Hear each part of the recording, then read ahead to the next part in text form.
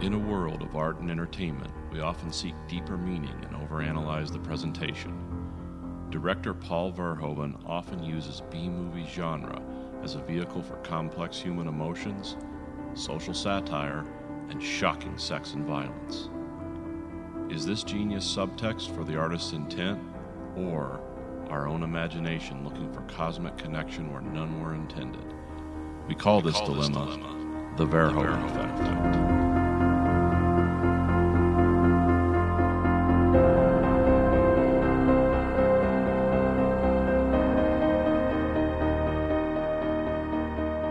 Tell your friends you're listening to the Verhoeven Effect podcast. I'm Colin. And I'm Nathan. And we had another very special episode. We have the 2017 movie Atomic Blonde. Nathan, do you have a history with Atomic Blonde? Yes, I watched it last night for the first time. Were you aware of it before? Did you see like the trailers or anything? I was aware of it. I knew there was like someone said there was like it was an actioner that was someone associated with the John Wick universe decided to take a comic book set in the end of the Cold War in Germany, in Berlin, and make a John Wick style spy movie out of it with Charlize Theron as the lead. I knew that, and then I just never like followed up on it. So it's just, no reason, not good or bad. I was just like, oh, okay, that sounds interesting, and then it just kind of shifted out of sight. Well, yeah, I saw the trailer. I was like, this looks cool, and then I remember it didn't get great reviews. And then I saw it, and then I was like, well, this is 2/3 of a good movie. The last act doesn't really hold it all together. Yeah. Or it really wants to do some M. Night Shyamalan stuff. It's like, well, wasn't that surprising? It's like, no. Actually, no, because I watched the movie and how the characters interacted. That's like, I kind of figured this out. And also just by the weight of the actors in the movie, it's like, well, you're not bringing John Goodman in for like a 2-minute goofy interview scene, and then that's like the whole total of his character. So yeah, it came out July 28th, 2017. So that was probably kind of more of you have the end of summer stuff where it's like studios usually put movies there, but they don't know whether it'll do good or not. So usually you'll either get like a big hit or like nobody'll, or everybody thinks it's too weird. I remember like that was another spot like that, like in August movies are like that a lot. I remember, what was that Neil Blomkamp, like kind of like Matt Damon movie where like the rich live in space or whatever. Elysium. Yeah. I remember that being like one of those August movies. It was like, this looks cool, and the movie kind of sucks. I mean, the movie looked cool, but it could kind of suck. Yeah, it just didn't. It's like the vision of the movie and the concept were amazing, and the way it looked was cool, but the story was just kind of like, okay. Yeah. Which is kind of the same here. So, it's weird because I read the comic book, and the comic book really doesn't have any of the style of this movie. It's just kind of the story. Okay. Which is weird because that's the weakest part of the movie is the story, and the best part of it's its style and action. Yeah. Because I read like the comic book's kind of fun, although it does kind of seem like, I could do this because it's all in black and white, so it's all basically done by a couple of people, and it's a lot of dialogue. It's a lot of dialogue. Yeah. So basically, it was just like it's like they essentially just did a storyboard with dialogue. Like that's all the comic book really is. It isn't really like a great explanation or look at the Cold War or anything like that. No. It's just kind of a general spy novel in comic form. Yeah, if you're a fan of John le Carré, like you've seen this before and better. Yeah, it's like that's so you're not getting that.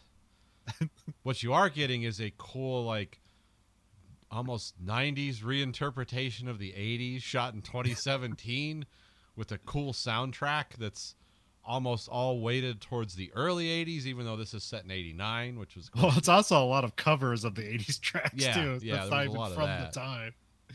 Yeah, it's what was I gonna? Oh yeah, so there was kind of I don't know. I tried to look it up, and I don't know if I can back this up, but around this time there was seems to be a resurgence in let's cover the Cold War. Yeah. So in 2015, there's 3 things that pop up looking up at it. So you have the Man from U.N.C.L.E., a remake from Guy Ritchie. The film's fine. I remember getting bored halfway through, but it's like good actors. It's well executed. I just remember not really caring for it. And then you had Spielberg's Bridge of Spies, which came out in 2015. Mm-hmm. And then you had Metal Gear Solid 5, which takes place during like the 80s Cold War era. So that's all 2015. And then of course you have this Atomic Blonde, and then there's like later on there was a couple of like chess movies that came out. There's one called like The Coldest Game, Yes. which is like chess and then it becomes a spy thing. I never saw it. It's the one with Bill Pullman, right? It's Yes. very weird. I've seen it. There's like another one too. There's a different chess Cold War movie. There's also a movie just called Cold War about like a guy who's trying to. It's like a Polish movie, and he's trying to like win this woman away from, the communist Poland. Yeah, there's been a couple of recent ones too, but that's the stuff I looked up. I mean, you can go back for you. I mean, they've been doing Cold War stuff for others, but I thought this was kind of maybe a little moment here where they had stuff going on for Cold War stuff and seemingly kind of just disappeared. Like maybe there wasn't really a whole lot of interest in it. I'm not sure. Well, I think like for younger people, like some of the Call of Duty franchise. I know. Oh yeah, Call of Duty Cold War came out like 2020. So yeah, I know that like that. Well, they were always like retconning the Cold War and stuff like that in Call of Duty, and they seem to bring that back, which was always like the ludicrous. That was like the age of the Soviet Superman. It's like the fantasies they told us in the 80s about how good the Russians were. Like, no, this made it seem real. But the video games did it in a cartoonish way. So there was always like, yeah, what if the Soviets were like really sophisticated and smart, not just corrupt and sad? well, that's what I was like about Metal Gear Solid is it had like the mixture of like the mythos and the reality, because you have all this like cool equipment and stuff like that, and it's like some of it's made up and some of it's like, well, no, that was on a drawing board in that time, but nobody made it, and here they just went the extra first, like, oh, somebody made a one-off prototype and now we can use this magical technology. Yeah. And then it breaks, and that's why we never saw it ever again. Yeah, also looking at that Cold War stuff, I saw a couple movies I never even saw it because there was one called Phantom with Ed Harris and David Duchovny, but that was like in 2007. That's a weird one. It's kind of cool. Okay. It's a retelling of that. That stuff. I've talked about it before because it was that book, that total like conspiracy book.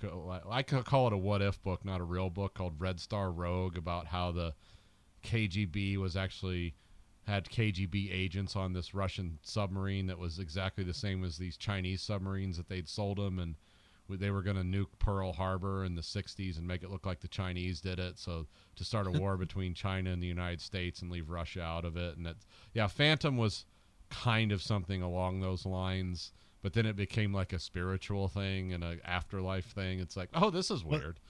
Is that the sub that the Glomar Explorer picked up? Yes, that's what they're talking about. It's that one. Okay. The K something, I can't remember. Yeah.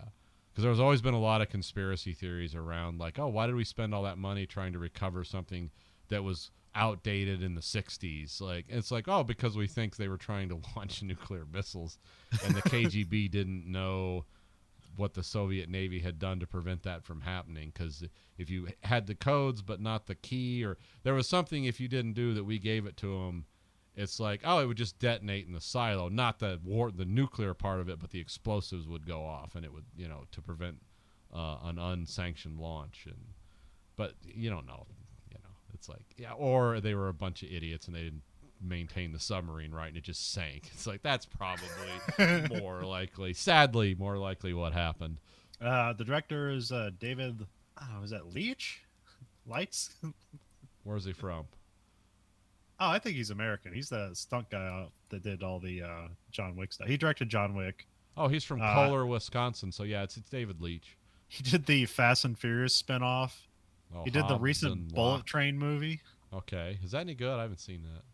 I didn't hear good things. I watched the trailer and like, that looks fun, and then I just don't hear good things. So who knows?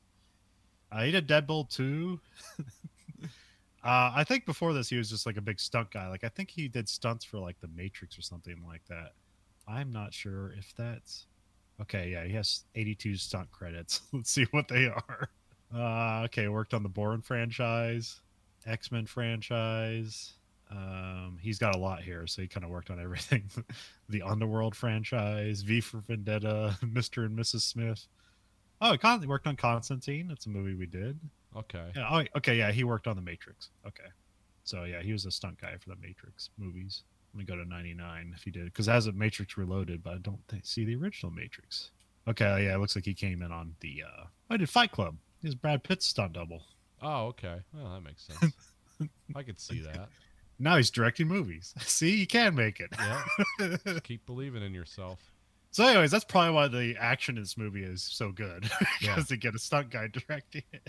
Yeah, the story might not make sense, but the action is excellent. Like, did you ever see that Extraction movie, the Netflix one? Yes. That's fantastic action. I don't remember a lick of the story other than he's. I don't gonna know get what somebody they're somewhere. doing, but like a lot of people are going to die. I'm sure that's going to happen. So it's like, okay, I know what I'm getting. Let's see here. The director of photography is Jonathan Sela, who he just kind of worked with this guy a lot. I don't know who this is. I only heard. Apparently, there's a musician called Doja Cat. I only learned about her like today because of a tweet.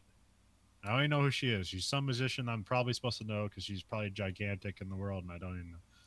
Yeah, I'm sure it's something like that. But yeah, the cinematographer worked with this guy a lot, so he did all John Wick movies. It looks like he worked on A Good Day to Die Hard. Okay. Worked on the Max Payne movie.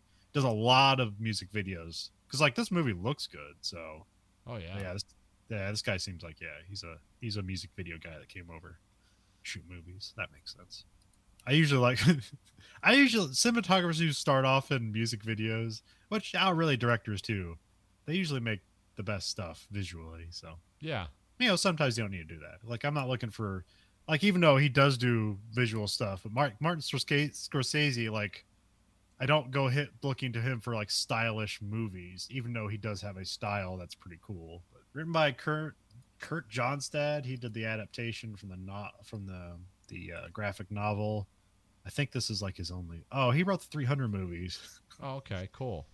An Act of Valor. Okay, so he just like writes action movies. Yeah, he writes action movies based on comics. Huh? Yeah, yep. There you go. Huh? That seems to be his thing, so he can make that work. I wish I could do that. I'm good at writing action. I'm not good at writing stories, but I'm very good at writing action. I wish I had a creative thought in my head. Instead, I'm just like, no, I got to just research train schedules because that's fun to me. Yeah, then the comic writers were Anthony Johnstone and Sam Hart. I think they're both British guys. They just kind of work in comics. I think this might be the biggest thing either of them had ever been associated with. Yeah. Oh, apparently there's Atomic Blonde 2. I doubt that'll happen, especially with the strike going on, but hey, we'll see. Hey, the writers are going to talk to them Monday. So they're going to tell them to go pound sand again on Monday. Well, I saw that the effects companies working on Marvel movies, which is all of them really. Yeah. So I don't know which one, but one of them is they're going to start a union. Oh, okay. Good for them.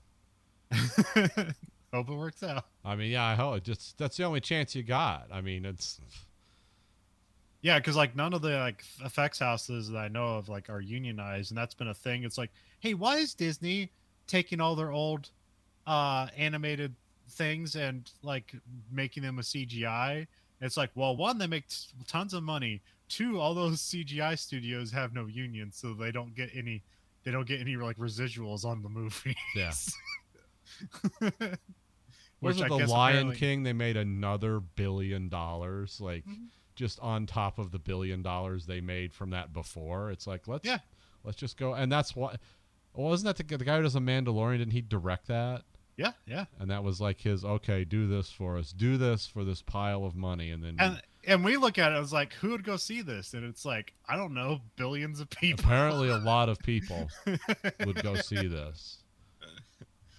Because even that, like, I know it's been like out there for like the people that like to say like go woke, go broke thing, because they just want to make that be a reality just because it rhymes. Yeah.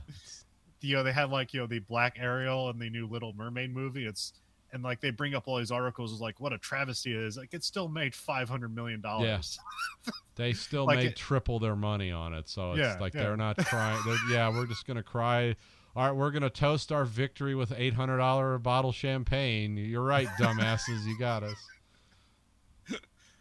Yeah, I don't think going woke is the reason entertainment sucks nowadays. There's other reasons it sucks, but it's like we don't need to come back to that all the time. They're risk averse. Yeah. All these movies are created because of risk aversion. Why would you remake the Lion King, like seemingly like a perfect money making animated movie, into a CGI kind of less perfect movie? Because it makes money. It's like, why couldn't you make an original movie? It's like, that's hard. Yeah, it's not go woke, go broke. It's like, be creative, go broke. Well, it's why, like, I probably go see Oppenheimer tomorrow, because it's like one of the reasons I go to see Christopher Nolan movies is like, he's the last guy they'll give $200 million to make an original movie. Yeah. Yep. It's him, and who else is leading that? So there's another guy that can do that, but that's it. Yeah.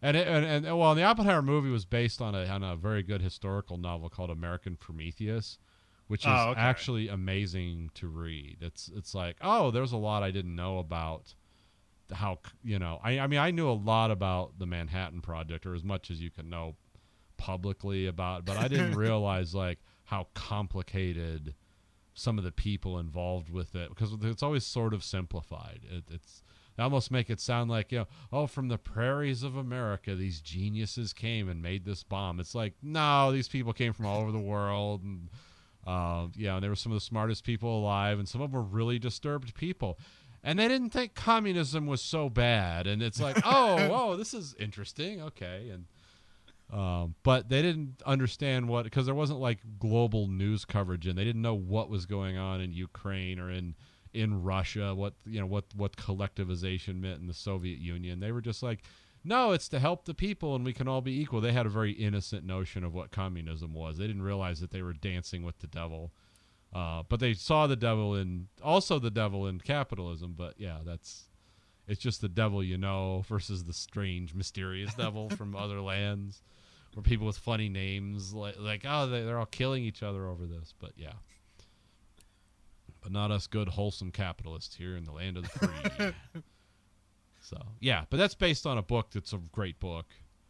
I read it I think it came out like 5 years ago. I remember reading it. That was when I was remember I was talking about Edward Teller and all that. Yeah, I was reading.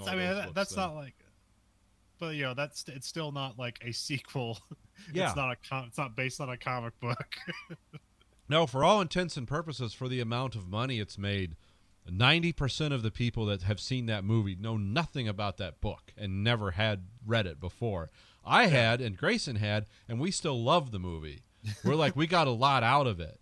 Because Grayson liked the more esoteric stuff. Because he's like, well, I know about the Manhattan Project, like the nuts and bolts. He's like, I like the story about the people, which is what that mostly is. I read the Richard Feynman book, which has a couple chapters about him working on the Manhattan Project, but that's more of like a funny physicist book. Yeah. Which I'm not sure if they have him in the movie, because I don't think he was like, he worked on the calculations of at what point they should explode the bomb to get a better like rebound of the energy to make more destruction happen. He was the old shockwave lens guy. Okay, yeah. I think I read the same book. I think you told me to read that book. Yeah. No, I don't know. The only guy who featured in this was Teller, because he was like the rebel of the Manhattan Project, because he was like, he didn't want to do. Because the thing is like Oppenheimer was good at like organizing scientists. That was kind of his thing. Like, I need this group to do this group to do that, and he was good at that. And Teller was like, I just want to work in pure theory. It's like, well, no, we need you to work on the one part of the explosive. He's like, well, I got distracted by the math I was doing, and I can't do that. I don't want to do that anymore. So you have someone else do it. Because Teller famously didn't get along with a lot of people, because he was always living in these abstract universes of quantum physics. And of course, he was the guy who, like, because the hydrogen bomb is called the Teller-Ullram fusion device. I mean, that's the real name of it. And it's like, because him and the other guy figured out, like, if you introduce tritium into this nuclear blast, it's hundreds of times more powerful. And he knew about that. He was theorizing about that back when they were doing the Manhattan Project. And Oppenheimer later was like, keep that genie in the bottle. We don't need these things to be hundreds of times more powerful. All right, we're already killing enough people, but no, Teller did it. He's like, no, we must be more powerful, because ego. And Teller was also one of the last things he did before he died was sold Reagan on Star Wars. Like, we can do this. The math says it's possible. It's like, yeah, we're gonna run out of money, but okay. Anyway, back to original ideas. Yeah. Well, the book I read about Richard Feynman is called Surely You're Joking, Mr. Feynman.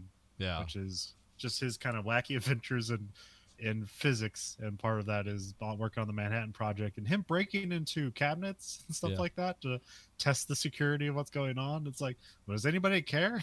It's like, oh, we care a lot. But they'll actually shoot you if you're not smart enough. Like, yeah, if you're not critical, they will kill you. But yeah, they did care. And he has like a funny trick in there and how you can do like large numbers of you can find large numbers to the square root, but very specific numbers. I forget how to do it, but it's kind of funny because you'll just like ask people like, all right, tell me you want the square root of something, but you organize it so they can only ask a specific kind of it's numbers. like doing a card force, but with math. Yeah. Okay. Yeah. It's fun because you don't. It's like, yeah, it's because you don't need to know. It's basically you just need to like move the numbers around your head. You don't really need to do any math. No. It's just kind of a fun little trick. It's pin setting. It's like it's like early form code breaking. It's just like, oh, you're saying this. That's a numeric anagram for this. So 4.3169. But you're not doing the calculations. You're just doing a number anagram. Yeah.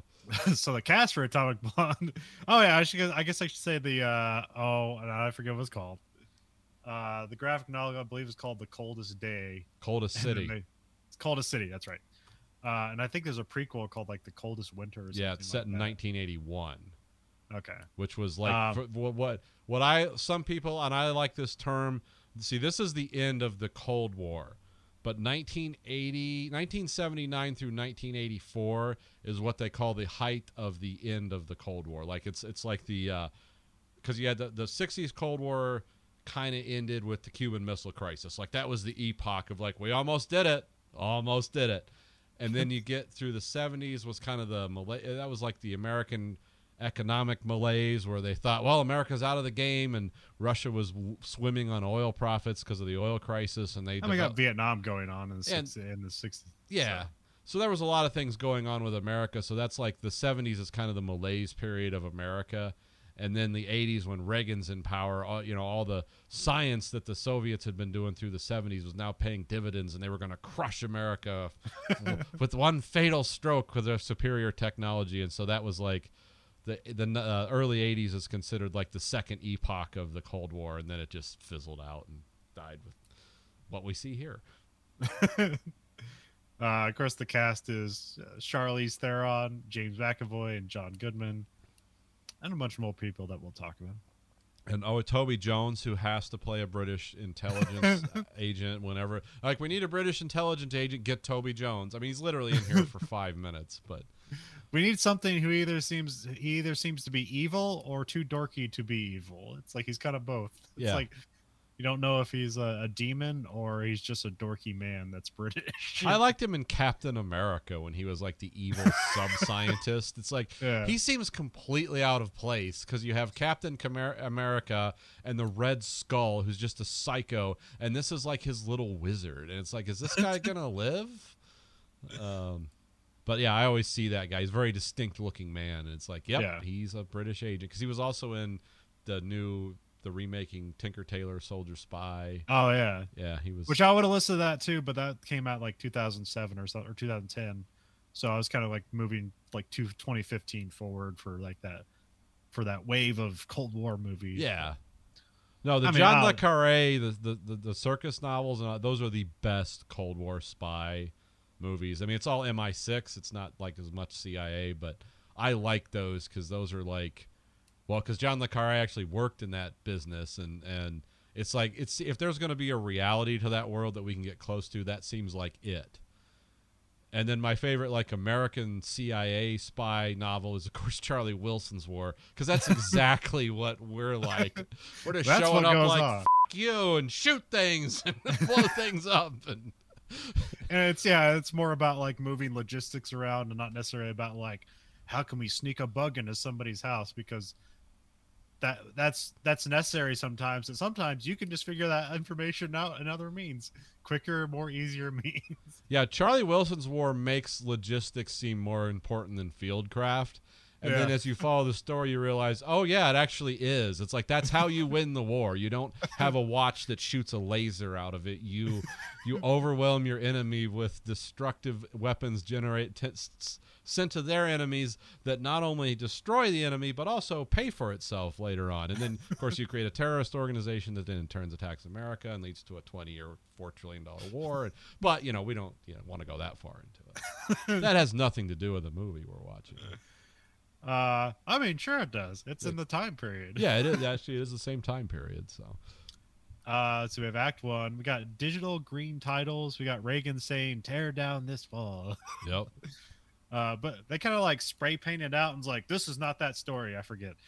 I didn't pause. I had a time crunch here, so I didn't pause this movie at all. So I was writing a lot on the fly. So Nathan, you'll have to back me up for things I forgot. Okay.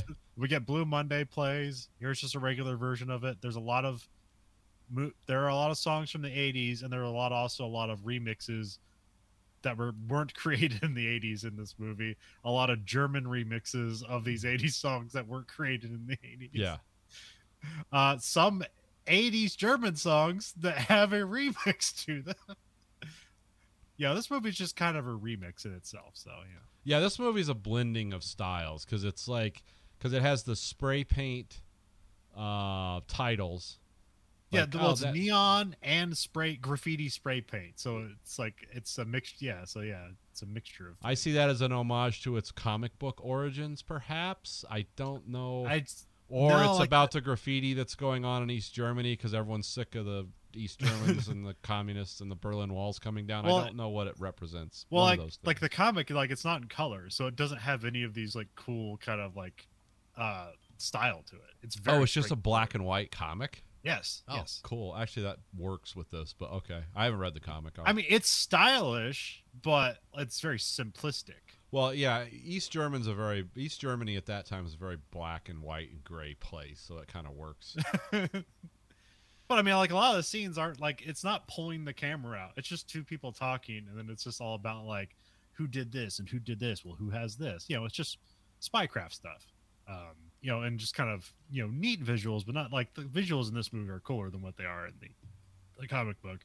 Also, like the main protagonist isn't like this really hot blonde chick. She's just like a regular British lady who worked in spycraft. Yeah. And they don't have these long, like the big action scene, like in the comic book is like when she goes after the sniper, and it's just one guy, and she kind of tackles him over a railing, and he falls to his death. There's just one guy in that fight. Yeah, and that's the biggest action scene in the comic book.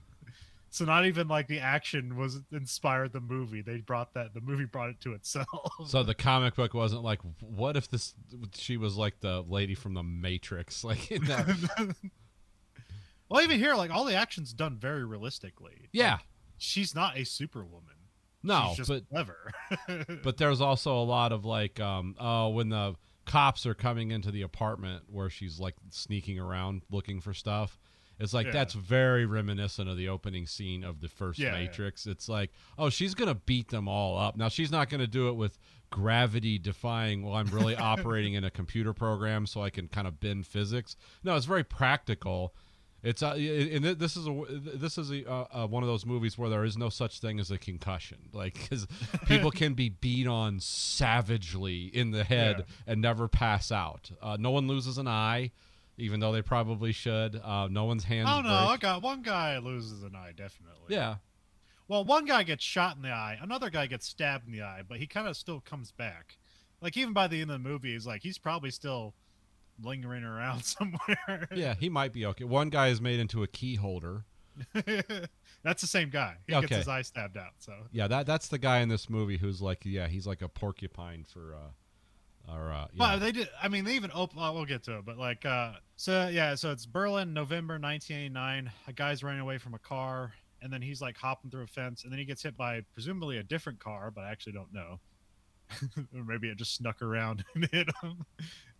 He's and then the car like pins him against another car, and then he backs up again, and basically like his legs are broken. He just kind of falls to the ground. You hear him say something like another guy comes out and he says like I blame Satchel, which we don't know what that means. Yeah. And then here Bakhtin, which I think he's a Russian KGB guy. Yeah. And we find out this guy is Gascoigne. He shoots Gascoigne in the head, takes his watch, and dumps his body in a river. Which, by the way, take it from someone who's been at the scene of a few gory accidents where people get hit by cars like that.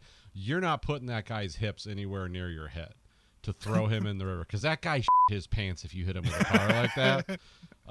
Yeah, so you're going to be like dragging him by the head and tossing him over. You're not picking him up stylistically over your head, because his bowels have just been blown out of the bottom of his body.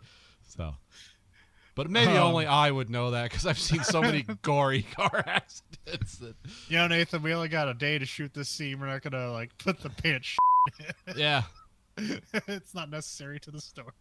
Yeah, you hit someone like that with a car, it's going to smell like a septic system exploded. And you're going to be like, oh, God, dragging him by the arms. Or just leave the body in the street because... Yeah, he did head-on collision, this guy, and hit another car, so maybe he kind of, like, bonked his nose against the steering wheel, and he doesn't have a sense of smell right now. That's that cool. We could give him that. Then we cut to Charlize Theron. She plays Lorraine Broughton. And she emerges from an ice bath full of blood and bruises all over her body. So this is where I think, like, they are realistic. It's like, oh yeah, you can't just get in a fight and then act like nothing happens. It's like, this is what she does in between fights. It's like you're drinking vodka and ice and taking Percocets and and it's not to get high, it's so you can walk. Yeah. Yeah, So I did like that her body was just this because it's like, oh, a naked scene. It's like, oh, there's nothing fun about it. She looks like she's been drugged behind a truck for hours. Like, and that's what you'd look like too if you took a beating like that. Yeah, and that's what you have to do to survive another day after a beating like that. And I wrote London 10 days later, but I believe that's earlier. Yeah. Because I forget where this ice bath happens. Because it happens after the scene where he gets shot. Okay. Because I think there's multiple ice bath scenes. Yeah, there's more than one. But I don't think it's one, because there's a time stuff here where things go back in time. Yeah. This is it's not Rashomon. What do you call it when you tell a story this way? But yeah, it's all after the fact. So yeah. Okay. So yeah, this is London 10 days later. But the ice bath scene is like a flashback of a story she's telling. Yeah. This is 10 days later after Gascoigne gets killed. It's a dream within a dream. Yeah. She takes some pain pills. She looks at a picture of her and Gascoigne. Then she burns the picture. She gets dressed in a very stylish outfit and heads out while the credits play. So, this is an outfit you'd really put on if you're a spy. But hey, we gotta make a cool movie here. So I do like when she's digging through her makeup drawer. It's like, are those lipstick canisters or shotgun shells? You don't know exactly, and they never really make it clear. It's like, okay. Probably both. Who knows? We get David Bowie's Cat People putting out the fire. Yeah, I was listening to the soundtrack to this when you called me because I wanted to. I did like the soundtrack was very well used in this. Yeah, and then we get the Atomic Blonde titles, and it's in neon, like looking like neon lights, and then there's graffiti. Like it's like Atomic is in graffiti and Blonde is in neon. Lorraine is getting interviewed by Toby Jones, who's playing Eric Gray, and then John Goodman plays Emmett Kurtzfeld. Is it Kurtzfeld or is it Kurtzfeld? No, Kurtzfeld. He kind of just like sneaks in the background. Yeah. Just like he's out of focus, and then gets brought in, and then so here she's recounting what happened in Berlin, which Berlin's where the ice bath happens.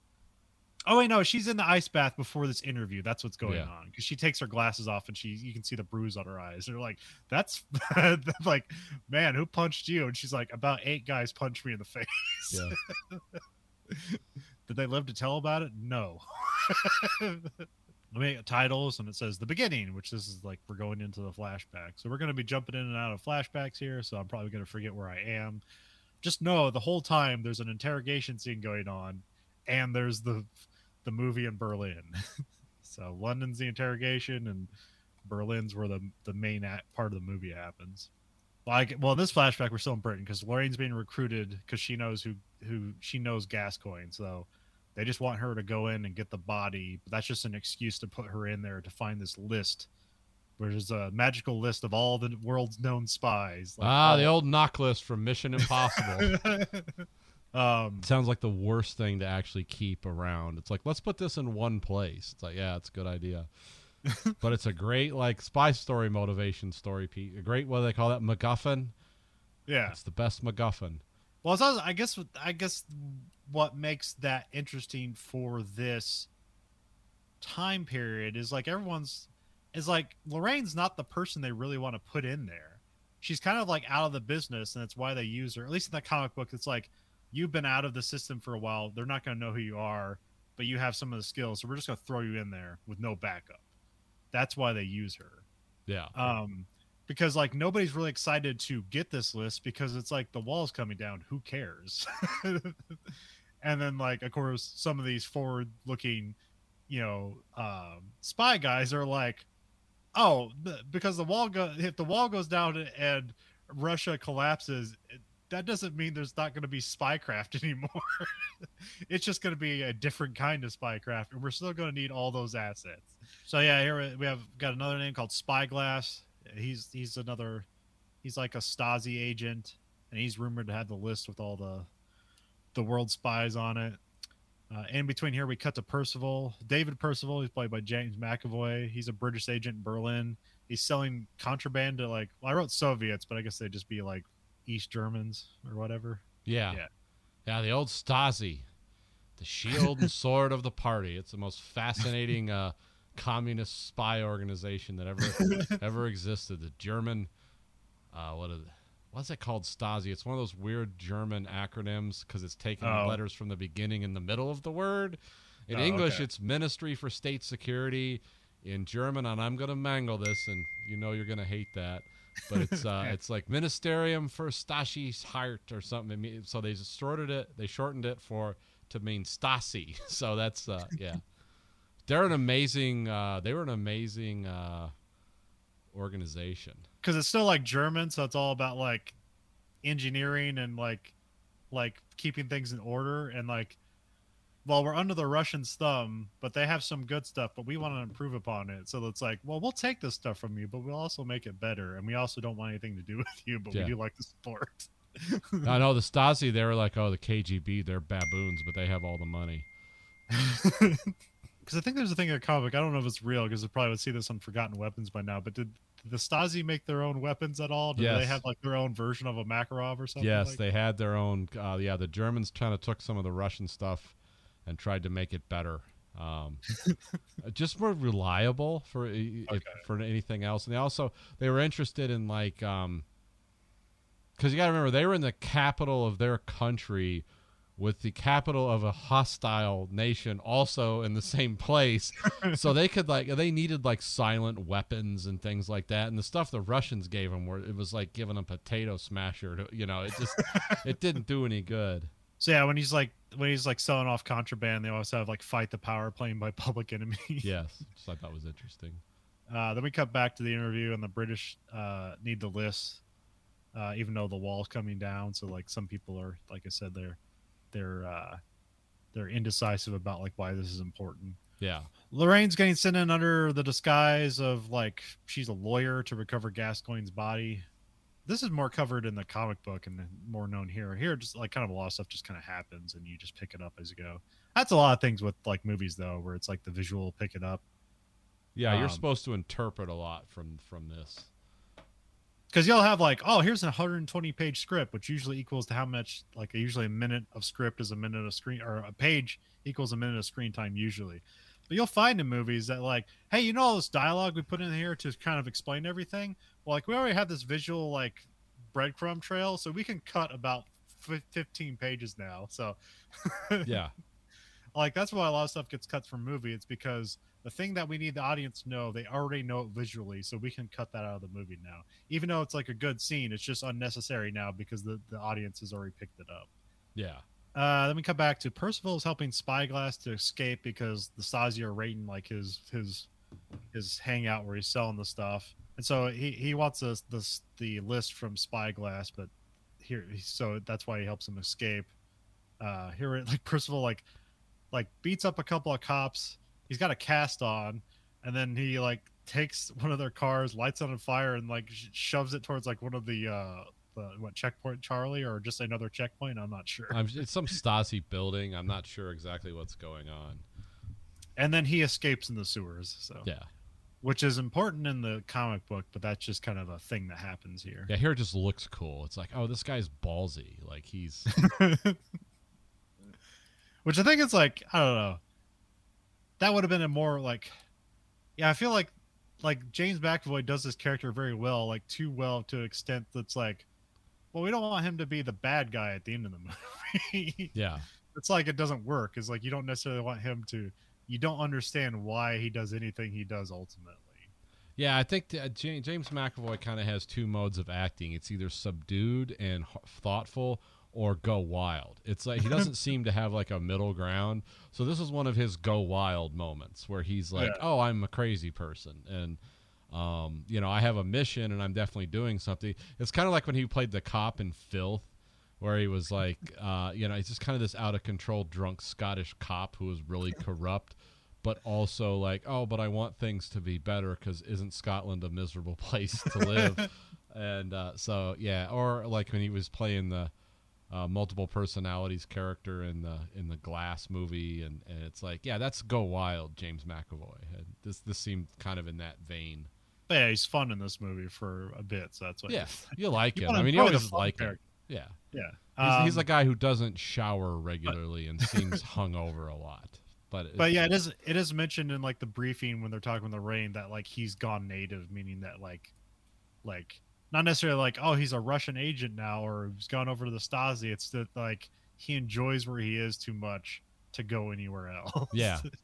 Like he enjoys being on the fringe and like kind of fighting against the Stasi, and he enjoys it too much that he doesn't want to go home anymore because this is his home. So. Yeah. Which that's kind of his only character explanation is like, well, if this all falls down, what do I do? And he doesn't know what he wants to do. Yeah, he likes to fight the power, or at least fight the power that he is opposed to, and he likes the chaos of the East Berlin underground and the danger of it all. Yeah, because it was really dangerous to oppose the East German government at this time. I mean, there was no rules. I mean, you've seen the lives of others. I mean, that's how those people operated. I mean, they were a lot more stick in the mud, pain in the ass bureaucrat spies, maybe. Now, the KGB just like, yeah, let's kill people. But Stasi were more results driven, but they still would use any method that they could justify. Yeah. Well, yeah, if they killed somebody, they'd have to have a paper trail Yeah. for it. So that's what they didn't. They didn't necessarily kill as many people as the Russians did because we like to keep records. Yeah. Yeah, and the East Germans had a strong resistance. What would you call that? Institutional resistance to the Soviet Union, because they had, like, I remember, of course, back to Chernobyl, there was some nuclear power plants in East Germany that were pretty well ran by the East Germans using Russian tech. And they were like, well, we would need to send you to Chernobyl to clean up this mess. And they're like, no, just shoot me now. Because we know what you've done there. We know how dangerous it is. I would rather die in my own country than die there. And they're like, what? You can't say this. It's like, yeah, I can. I don't care anymore. I'm not going to go die because you people are cretins and you've done something dangerous and stupid that we've warned you about for years. And you didn't listen. You know how the Germans get. They're like, oh, you're fools. We've been sending you memos about what fools you are for years, and you haven't read any of them. So, but I have that being the end of Act 1 because we are like, okay, there's a knock list out there, and we got to go get it. And presumably, Spyglass has it. There's also a dead British spy. Yeah. So we have Act 2. We got Lorraine is on a plane over to Berlin. Percival wakes up in bed with a couple of naked ladies, and he's kind of like tied to the bed too, but he gets out of that. This is in West Berlin. I forget what the song is. I wrote a German version of London Falling, but I don't think it's not London Falling. It's what's that one? It's like London Falling. Oh, it's You know that Major stuff? Tom. It's the Peter Schilling version of Major Tom. Okay. The original German one before David Bowie covered it. Okay. Yeah. Oh, like, oh, that, so, oh, so that was a, so the most famous version is a cover? Yeah, the Major Tom version is in German. Oh, okay. I did not know that. Yeah, Okay. you should listen to it. You'd understand it. I don't speak German, so for me, it's like it's something I read about in World War II. Well, I didn't remember that. I don't. I guess I always remember the part of Major Tom being like Major Tom the ground. I don't remember the like the part of it, but I guess I forgot. Chauffeur picks up I Lorraine mean, at it the sounds airport. beautiful in German. Like sometimes sung German is beautiful, weirdly enough. It's like that's kind of cool, but sometimes it's frightening too. Oh, okay. It's Chauffeur picks up Lorraine at the airport, and then the driver gives her a card for like a cafe. And then there's another guy in the back seat. She sees a gun, and I guess you must see a Makarov or something. So I guess this is why she immediately becomes suspicious. Like, oh, I think these are Russian KGB guys, not Stasi yeah, uh, Soviets or whatever. So she starts attacking the guy in the car. There's a Porsche giving chase, but it's like tinted windows, so we don't know who it is. She's like fighting the guy. She kicks one guy out, and then now she's fighting the driver. She like aims the car somewhere with the steering wheel. I guess that guy's still alive, but somehow she keeps the car going in one way, and she grabs a seatbelt and holds on, and he ends up getting knocked out in the car wreck. yeah, Because and then Percival comes up and like takes her away. It's a really cool scene because he like slides the Porsche sideways and then like opens the door and walks into camera. It's a really cool shot. yeah. And she shoots at him, doesn't she? Yeah, yeah.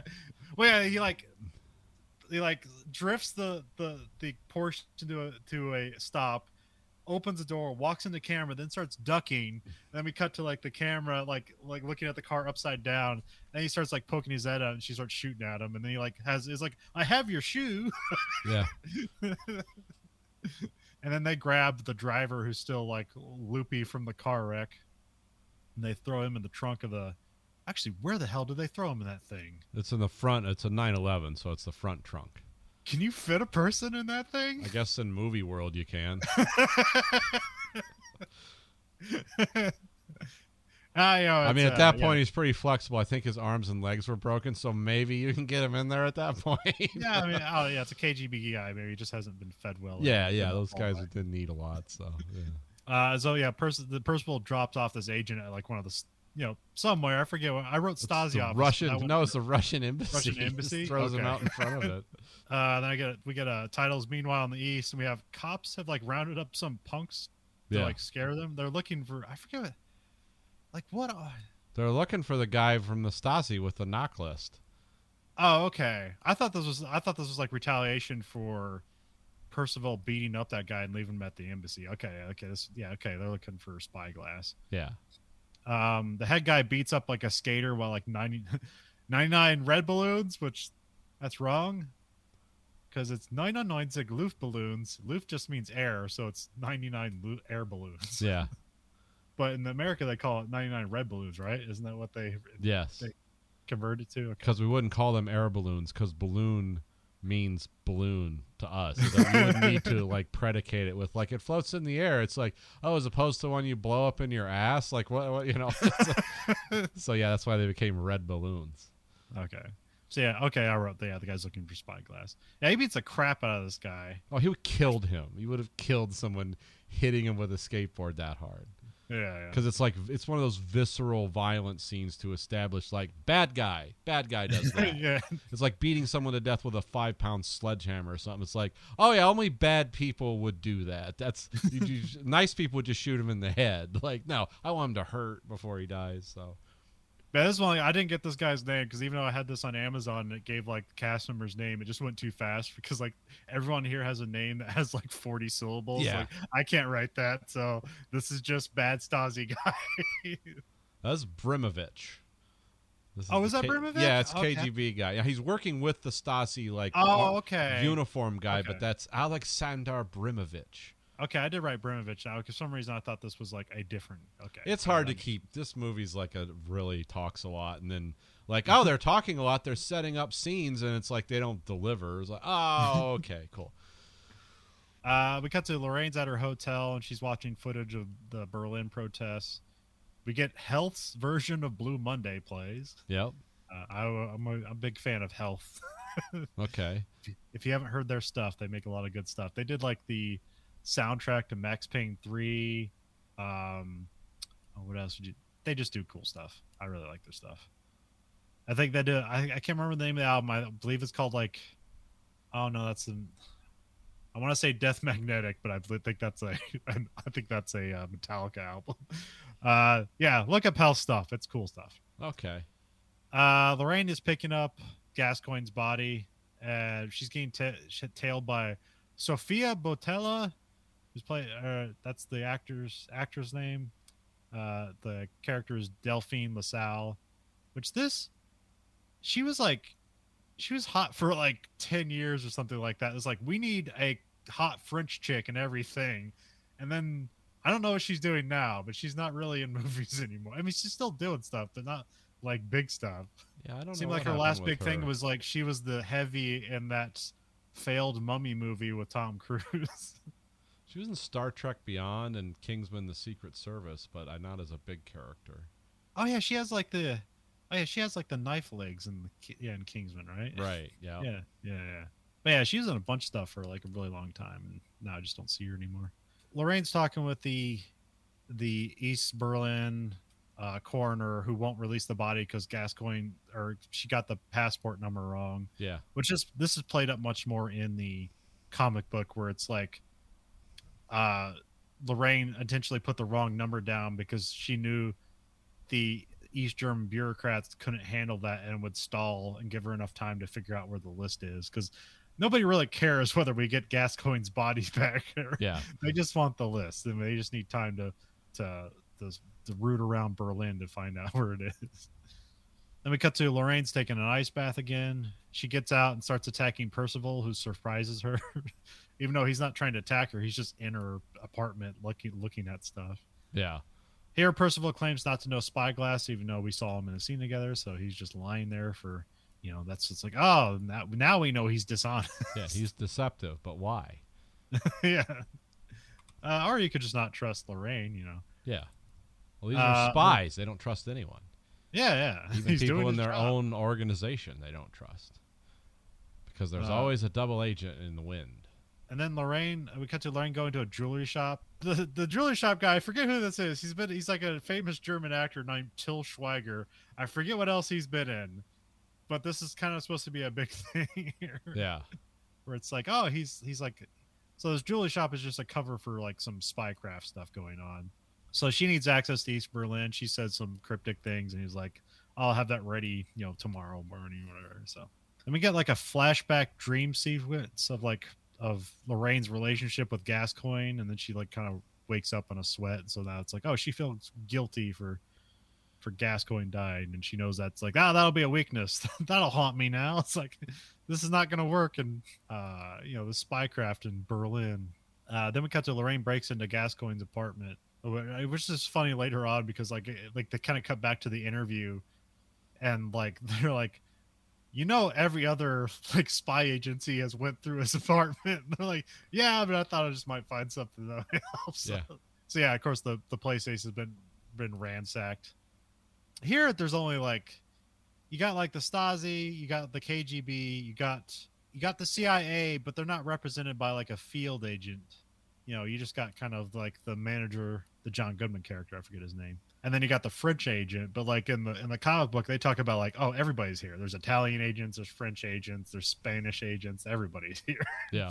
And there's also mention of a double agent called Satchel, who they don't know who the identity of it is. But she finds a picture of Gascoigne and Percival, so like, oh, they knew each other. Like in the pictures, like of them hunting a rabbit or something like that. Yeah. Which I don't know if that has any deeper meaning or anything. I don't know. I've seen a couple movies, and it's always like the guys who have relationships with the Russian psychonauts are like, oh yeah, they hunted something together, which establishes something about the character. It was like, yeah, we like to run things down in the woods and kill them that are dumber than us. So that, anything naive enough to get in our way deserves the time. Yeah, and it just establishes them as like, oh, they did bad things together. They hurt God's innocent creatures together, and but one of them was like they were going wolf hunting, which like that's almost equal in my book. If you know anything about wolves, it's like yeah, if you're not smart, they're just going to kill you. So you better give them both barrels. If you're gonna walk in their world, you better be ready because they're That's not some gonna. Alien versus Predator stuff. Yeah, that's exactly it. Then the police show up, and it's presumably they were tipped off by Percival. We got George Michael's father figure plays. And here, why she fights off the police with like a roll of hose like tucked over her shoulder, which is a really cool fight scene where it's like, why she got that hose? And then, as she fights the guys one on one, and she wraps one guy's like up with the hose, and then she uses that to jump from the balcony to like swing down, and then she like hits the door real hard and takes a very long pause to get back up. Yeah. Oh yeah, that sucked. Yeah, that would hurt. Just face planting into a door and using some guy's neck as the fulcrum to swing down. And that's why the action is really cool in this, is that it's awkward, and like, people aren't superheroes, but here we get as close as you can. They're just having her be like, okay, that's clever. And they do have her like, she gets off, dusts herself off, and tries to walk away like nothing happened, but then there's a couple more guys down there. And I don't understand this. She like puts like, she has like turtleneck up to block her face to fight the guys, presumably I guess to like hide her identity, and then she beats the guys up, puts it down, and walks away. Like, I don't know, I guess that was just to look cool. There was like no point to it. Yeah. She's not continuing Then we cut to the apartment where Lorraine is like putting a wire on over lingerie. Yeah, I guess you got Charlize Theron. You might as well have her be sexy and everything. So. Yeah. She goes to Percival's. It's like a warehouse full of contraband that he's just like selling around and getting information with and everything. He's even like, "Do you want some blue jeans?" Yeah. Um, I like which how I've always- earlier in the movie he was trying to pass off like American Jack Daniels as like it's the best whiskey in the world. It's like no one in Europe thinks that, And I don't know. There's still something. There's still something that like people around the world like about like American whiskey, even though you can get better whiskey all over the world. yeah, I mean, yeah, it's kind of like it's like whiskey. It's like the Old West. It's like saloon doors, and this is what the guys drank before they shot everyone. It's like now they're drinking different stuff before they shoot everyone. But yeah, or maybe it's just like, or maybe it's just really a reliable whiskey where it's like it's not the best, but you always know what you're getting. Yeah, that's true. I mean, there's nothing wrong with Jack Daniels, but it's like I just yeah. Gotta get that Johnny Walker Blue Label. Yeah, that's my jam. But it's not actually because I can't afford that. So, well, isn't there even one tier higher? Is there like a Johnny Walker Black Label or something? I It's think like there's a $1,000 green label. It's green label. Okay. yeah, because you got red is the basic, black is the upgrade, then blue, and I think then green. I'm not sure. Don't scream at me, everyone, because I'm not a connoisseur of $500 bottles of scotch. Do I look like a $500 bottle of scotch guy? Does anyone? But yeah, I've always heard tale of the blue jean thing, which I don't necessarily get. Of like people, I've heard tale of like multiple tales of like exchange students coming to America and then just like buying all the blue jeans they can get. Yeah, because I don't know why. Like they're made better, or they just couldn't get them in Europe for some reason. I don't know what it is. There was just something about blue jeans in Europeans. I think denim was kind of a unique textile to the American South because there's a lot of cotton down there, which it's like the Civil War and stuff. But yeah, I don't, and I think like we have like a lot of crazy brand recognition over here. We did it at that time more maybe than now, but yeah, because at one time it's like, oh yeah, to get American stuff, especially like blue jeans, like that's all Americana culture stuff. Like all the cool people in movies wore blue jeans, and in the 50s, and then cowboys, and it's like, so that must be something, like that. But it's also was a lot of people in Eastern Europe and Balkanized countries loved it because it was just probably a quality product that was practical too, because they just didn't have access to that. I don't care if it was an Adidas jumper or a pair of Levi's blue jeans. If you lived in East Germany, you didn't have access to that, and you couldn't wear it publicly because it's like, where did you get that? That's against the party, or whatever. So, yeah. Yeah, I thought it was fun. They had the IndyCar race last week in Nashville, Tennessee. So, like, a lot of IndyCars, it's like foreign guys. So they have like all these like kind of like cowboy boots and like Stetson hat shops there where they make like custom stuff, and like it looks awesome. And like these guys are spending like $3,000 on a hat and stuff like that. So that's a cool hat, man. This French cowboy looks more American than me. It's like, this is crazy. Why is that? It's like, well, he has $5,000 to spend on a pair of boots. Oh, okay. Okay. Which I guess I didn't learn till like, I don't know, like 2 years ago what the actual practicality of a cowboy boot was. Because I'm like, why do people wear these? And it's because like the thing is, there's no laces on it. And so like if you fall off your horse, your shoe, you don't get caught in your shoe that's stuck to the horse. It gets pulled off. Yep. So you don't get dragged with your horse. And so it's like, well, I also see because it always looked like it's uncomfortable or weird to walk around in, like you're walking in high heels or something. But I guess it's also just like, hey man, you just slip those on. You don't got to tie your shoes or anything like that. It comes from Spain. That's where they invented those. That's like it's from Spain. It was like something that became American later. Yeah. But it's like, it's just a pair of like, well, because you got to remember at one time, like making shoes, like, they weren't punching a lot of little holes in leather to tie up laces, because those are just failure points. It's like, it's only later with like metal rivets and stuff that you could actually make lace up shoes. Because before you had to make stuff that just slid on and fit well, and that you could walk for miles and miles in if you had to. Now everything's like, it's like designed by computers with all kinds of, Yeah, but like a cowboy boat's still a thing, and it's like these guys aren't riding horses; they're hopping in their truck. No, it's just I'm like, and for every cowboy boot thing I've seen, I was like, that seemed like I would just make driving your truck harder rather than easier. But whatever, I guess you gotta live the style. So yeah, I don't know. Like I said, I'm a Midwest sneakers guy, or work boots. I can't even do work boots anymore; they hurt my feet. So I always learned that Percival's been at the station for 10 years, and then wrote like Gone Native, which basically means he just enjoys being a sort of a recluse in this area. I mean, he's apparently do good enough work that they keep him there, so he's feeding the British some information that they need. Well, he's a mad lad, but he's doing good work for him. Because apparently his job for MI6 is to sow chaos and spy if possible. Yeah. Which seems like an anachronistic thing for a spy. It's like, be a chaotic figure. It's like, no, if you're a spy, you're supposed to be an invisible figure, but okay, whatever. Then we cut to Lorraine goes to the cafe that she got from the guys that picked her up at the airport. It's here she talks to Alexander Bremovich. We also got Don't Turn Around. I can't remember what the song's called, but it's like the commissar's in town. But it's like the German version of it? Yeah. Okay. It's a different version of it. It's basically the guys from Falco and somebody else covered it. Okay. Oh, is this another German original got covered? Okay. Yeah. I didn't even know most of that stuff. So Delphine shows up saying that like, three's a crowd and basically like dismisses Alex out of there. I don't know why he'd be scared of her, but whatever. Because I don't even know what Brumovich was necessarily doing there. I guess just meeting her, I guess. I'm not sure. But here we're on that Delphine is a French spy. And we're back. Yeah, smoke break. First time in 10 years. No, I'm kidding. I'm not smoking again, everyone. Don't worry, everyone. Everyone who's following my health journey, I'm not smoking again. I can't afford it. Do you know what a pack of cigarettes costs here now? $30? No, not 30. 12. Okay. $12 for a pack of Marby Reds. The old cowboy killers. And I smoke the cools because I'm cool. And I like to crystallize my lungs. But yeah, no. I thought it was fun. There was a huge line at the gas station the other day.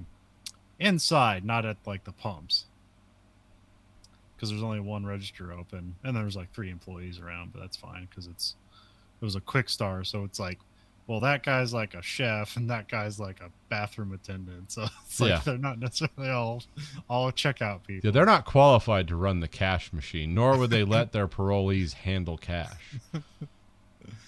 I don't know. Quick Stars, I don't know if you have them there. They kind of popped up all over the place, but they're really good at keeping bathrooms clean, and they have a lot of good variety inside their stores, but they can get busy. So now here we have Speedway, and we've got a bunch of swarthy people from angry countries that always look at you like, I slit your belly open. It's like, whoa, I just want a coffee. It's like, no cream and sugar. Okay, that's what we got here. We don't have like the concierge bathroom attendant stuff.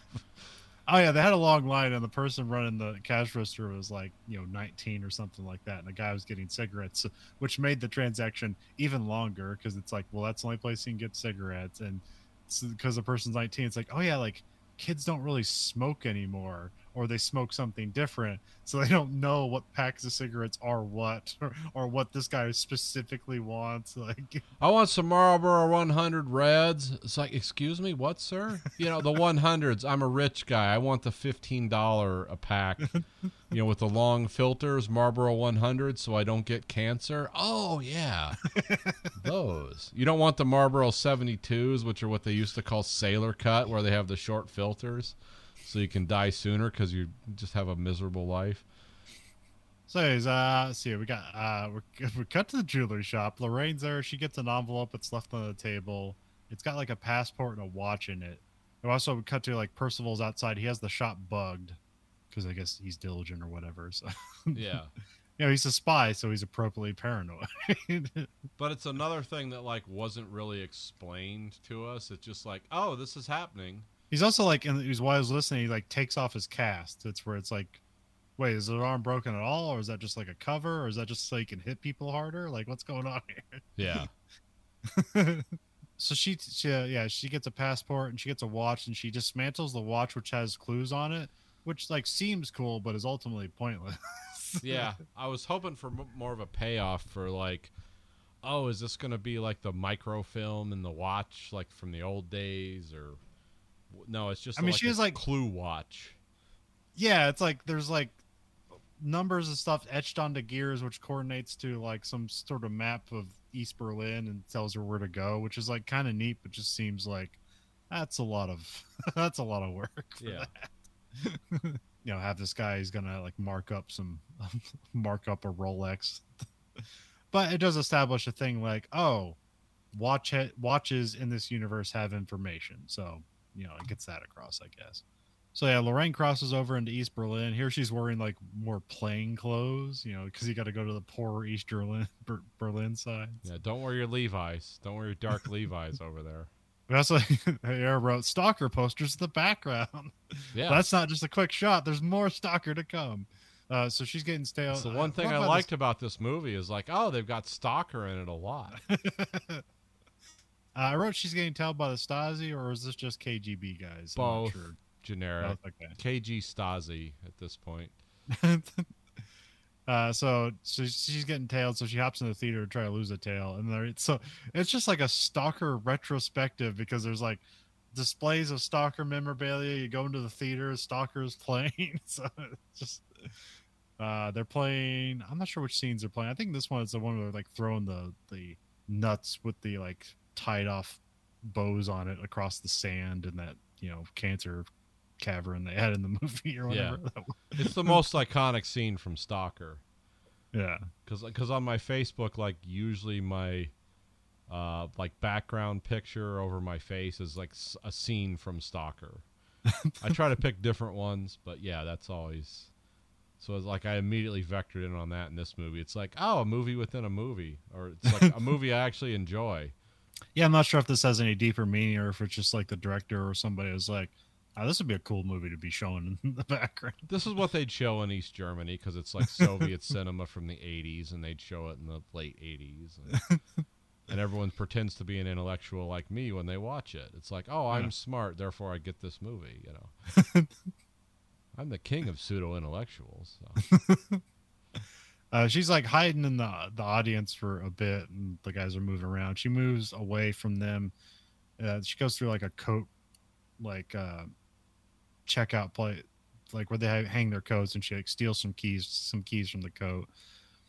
And then she ends up like in the back, and she's like fighting behind the movie screen. She dispatches one guy, but then she comes up against a bigger guy. And this is the guy that she stabs in the face with keys, and the keys are like hanging from his face for like most of the fight, which is funny. It's like, that's not a priority for him. Don't pull the keys out of your face just yet. He's doing the Liam Neeson from The Gray thing where he's going to break bottles between his fingers so he can like fight the wolves. Because now he has claws too, but she's doing it with keys.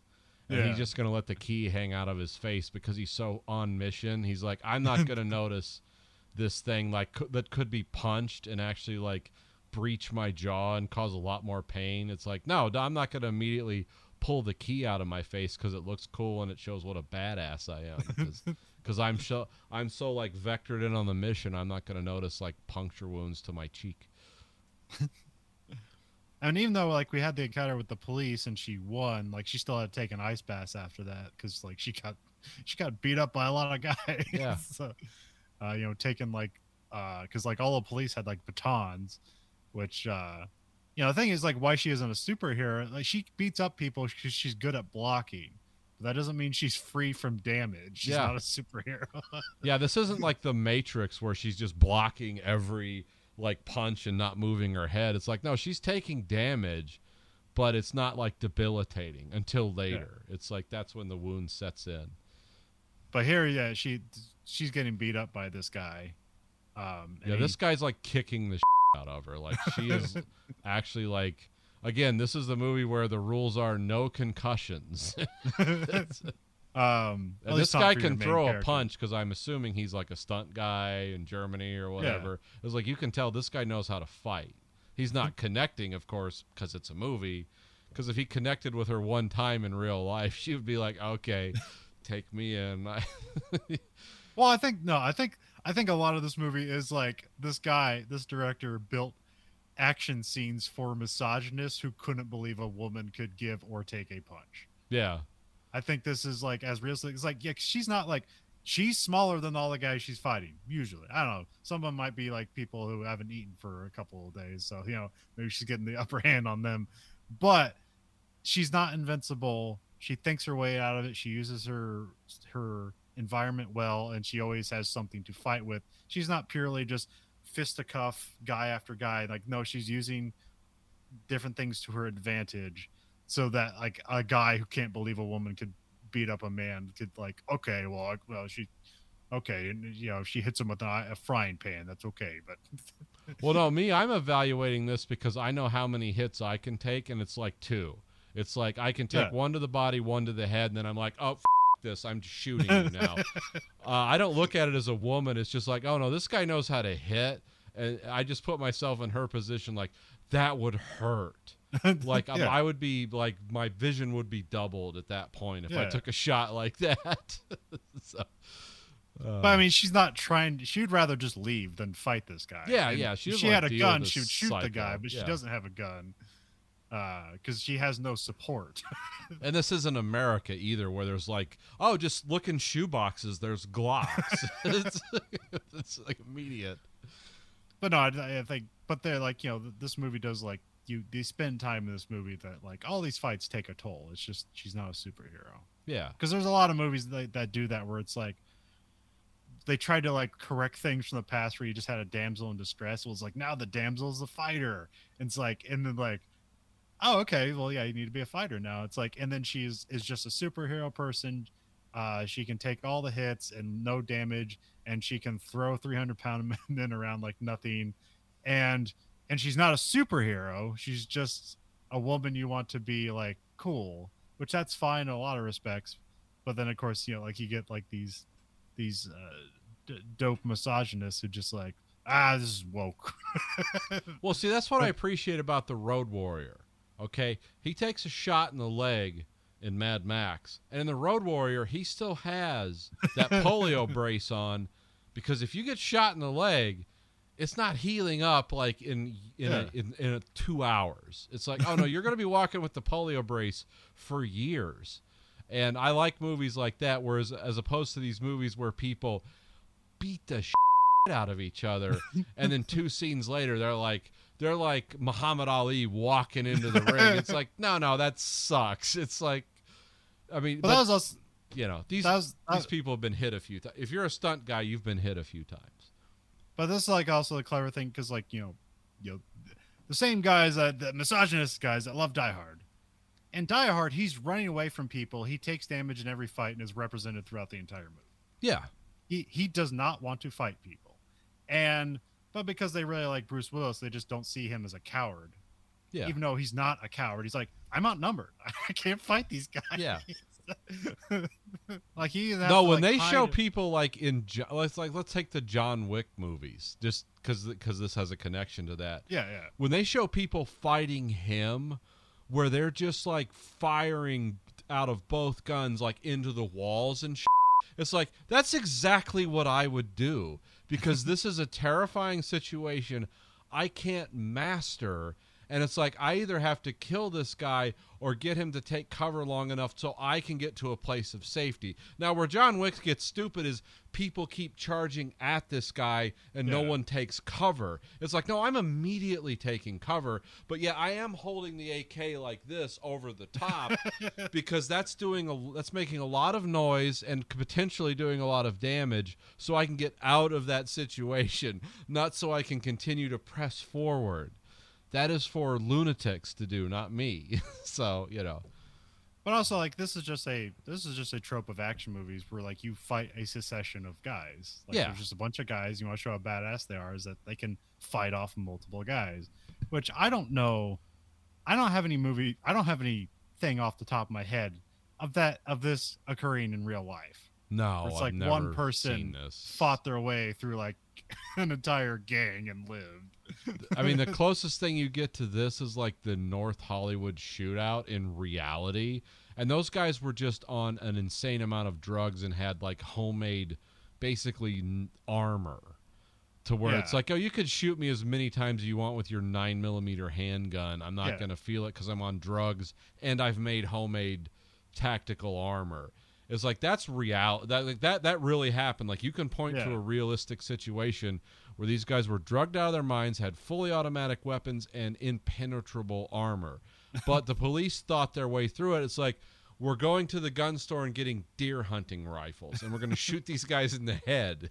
And it's like, that's what really happened. That's how it ended. And so, yeah, that's like the, but in the real world, it doesn't take 5 minutes. It takes like an hour. It's like, oh, problem, think, solution. That doesn't involve me taking a face full of AK-47. It's like, no one's doing that in real life.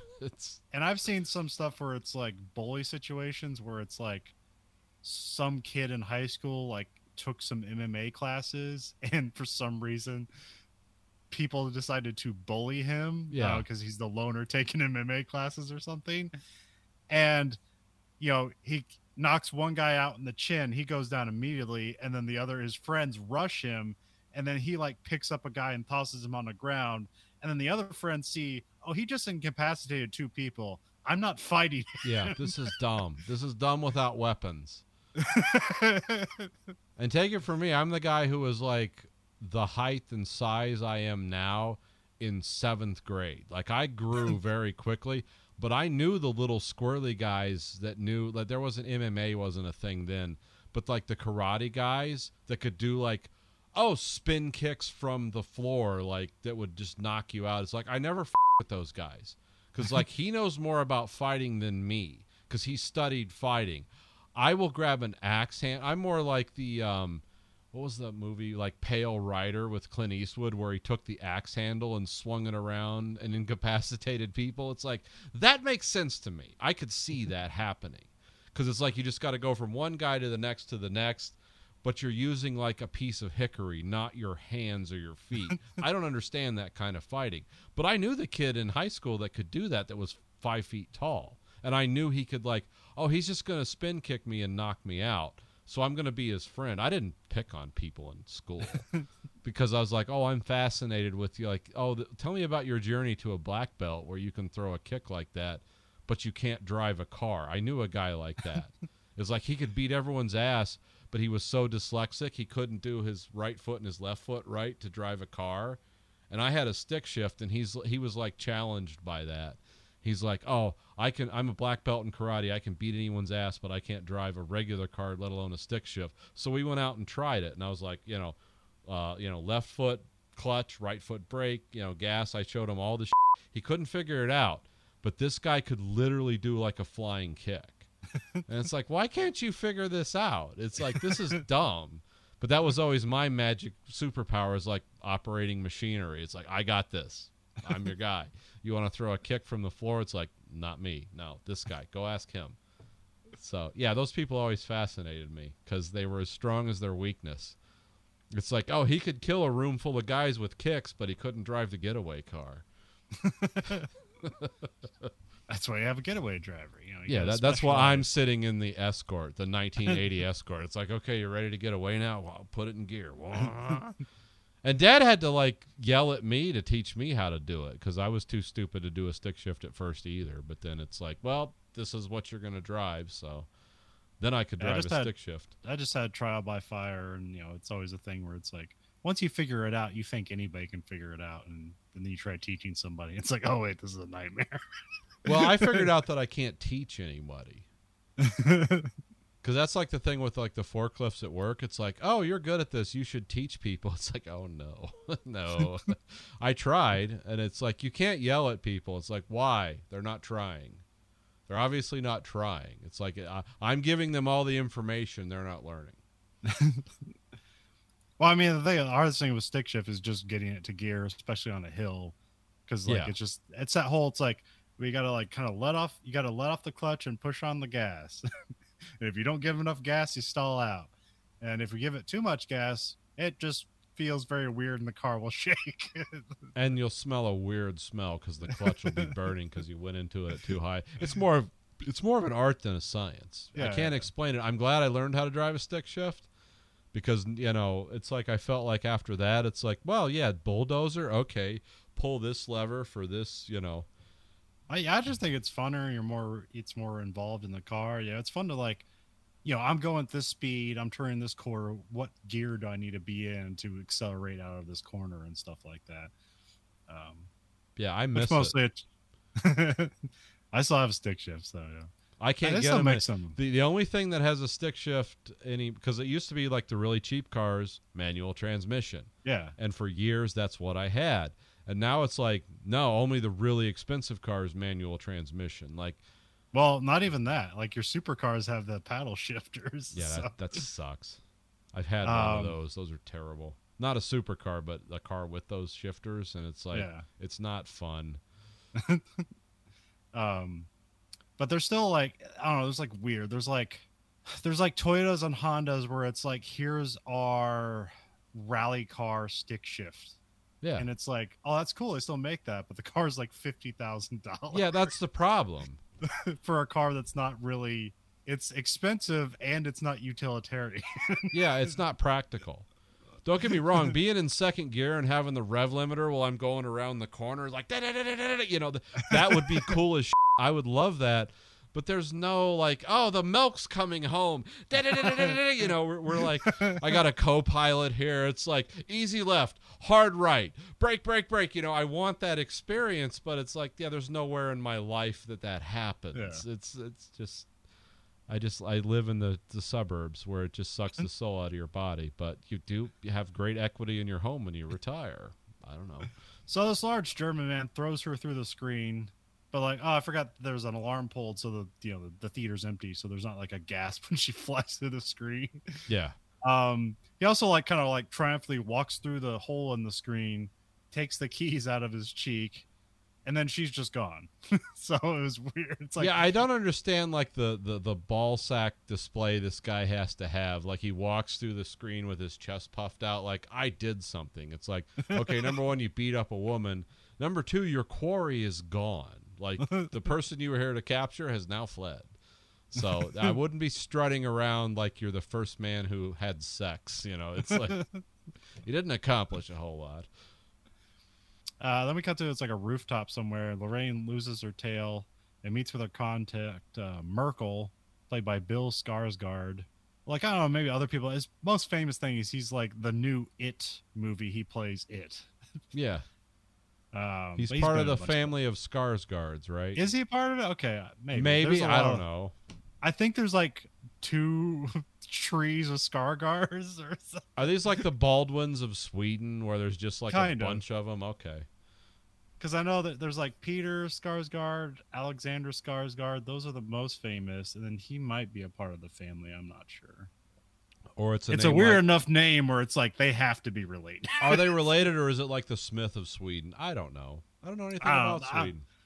I don't know. It's kind of like, yeah, there's a lot of famous Baldwins, but then there's like the one Baldwin that's not a Baldwin Oh, the that was guy in from like Full Metal Firefly. Jacket. Yeah, Yeah, that guy. Yeah, yeah. I'm not that Baldwin, but I have man parts. My most famous character was Jane, but I got guy parts. Which actually, he's not that dumb, but he plays a character that dumb in Firefly. Well, he was Animal Mother in Full Metal Jacket, right? Oh yeah, what was his famous line? I can't say it. Never mind. Watch the movie, Full Metal Jacket. Great movie. I'm not going to talk about sickle Probably cell won't do anemia. that here. Yeah, It's a Stanley Kubrick movie. It doesn't need really explanation or touting as like, oh, this was a long, this was a forgotten and misunderstood movie. Yeah. Yeah, please let's like some uneducated Midwestern factory worker extol the virtues of Stanley Kubrick to you. That's what you're tuning in for. Merkel's like, I don't know, I wrote he's some kind of revolutionary or something. They're talking about like, I guess they're like near like the Stasi office or something like that. And it's like, why would you be so close to the enemy? It's like, because it's easier to watch him or something like that. Do you know what he's supposed to be or what he is? He's basically, he seems like he's the like what do you call it, like the assistant of the main character. Like he's always in on the plans. Okay. Of Lorraine, the Charlize Theron character, because throughout the movie she'll say like, is this ready, is that ready, and he's like, yeah, of course, but so he's like, I'm assuming he's an MI6 based on how the movie ends. I don't know, CIA guy, I don't know who he is, but I thought he was supposed to be like an East German guy who was like fighting against the KGB or whatever. Well, he might be that too, but I don't know which organization he represents. Or he could just be a Swedish agent hanging out there. Yeah, he just because at some point, at their later point, they use it as a getaway where he has like the ambassador's car, which like maybe he's like the Swedish ambassador or something. The most badass Swedish ambassador that's ever existed. I'm not just here to sell you guns. I believe in freedom. So yeah, she meets him on the roof. He's got like some weird device. I can't remember. He's doing something. He's got tech. He's like kind of seen as the tech guy. Some ultra high frequency something. Yeah. Yeah. It was not really a whole lot of tech in this movie. So, but that's 80s tech, which to us looks strange, clunky. Yeah, but they don't use any cool spy stuff. No, really. No. There's a computer playing Tetris. And then somebody has a Walkman. Yeah. Which a Walkman at this point would have been out for like, would that come out in like 79 or something like that? Yeah. I mean, I started seeing human beings normal humans could afford them in like 85. Okay. I think that's when I had one. Because I remember they took 4 batteries and they lasted like 2 hours. So, Dad, I need more batteries. What? It's like, no. Books on tape, Dad. Then we cut to Bakhtin shows up at the jewelry shop to give a message that he's open for business, implying that he has the list and it's up for sale. We cut to Lorraine. She's like reviewing all her the wiretap she had on her. And here she heads off to the club to meet Delphine. In the comic book, the Delphine role is played by a man. He's just a French spy who's being suave. Is he a sexual spy in the comic, or is he just a spy? Yeah, okay, he's a sex spy. Okay. I mean, they have like a sexual encounter, but she just pulls a gun on him to like. She's just using to get the gun from him. She doesn't actually have sex with him. Oh. Here, that's like she gets the gun from him, but then they just actually have sex in here. But in the book, it's just like Lorraine's just doing that to suss the situation out, to get close to them, physically get close to them. But also in the comic book, he has real estate. Like he owns a restaurant in Berlin, in West Berlin, which is kind of weird. It's like, wait, a spy owns real estate in the place he's spying on? That seems kind of weird. Yeah. Well, it's French, so maybe, Yeah, man. Also, like in the background at the club, there's like a remix of Politics of Dancing plays. Here, Delphine kisses Lorraine and they kind of head off to go have sex. They make out in the back. Here, Lorraine takes a gun off of Delphine and then just puts it to her head and holds her up and interrogates her. Yeah. So Delphine reveals that she knows who Lorraine is, that like she's an MI6 spy, and she knows like the Russians know who she is, and basically she's like revealing everything that's going on here. but she's also like new to the spy game. She's only done this for a year, and she's also like scared because she says Berlin's never been this dangerous before. Because there is something in the book, and it's not really applied here, but like in the book, they're like, yeah, the spy craft, it can be deadly, but mostly everybody keeps a middle distance, so there's no swings of reaction. It's like, Yeah. oh no, they got the information, but there's not like tons of bodies and like things in the news going on all the time. No. Whereas here, there's like the bodies are starting to pile up, stuff is showing up in the news. Like it's never been like this before. People are getting crazy. They don't juxtapose that that's what's going on here. You're just what's implied in the movie. It's that Berlin's a crazy place and crazy things happen.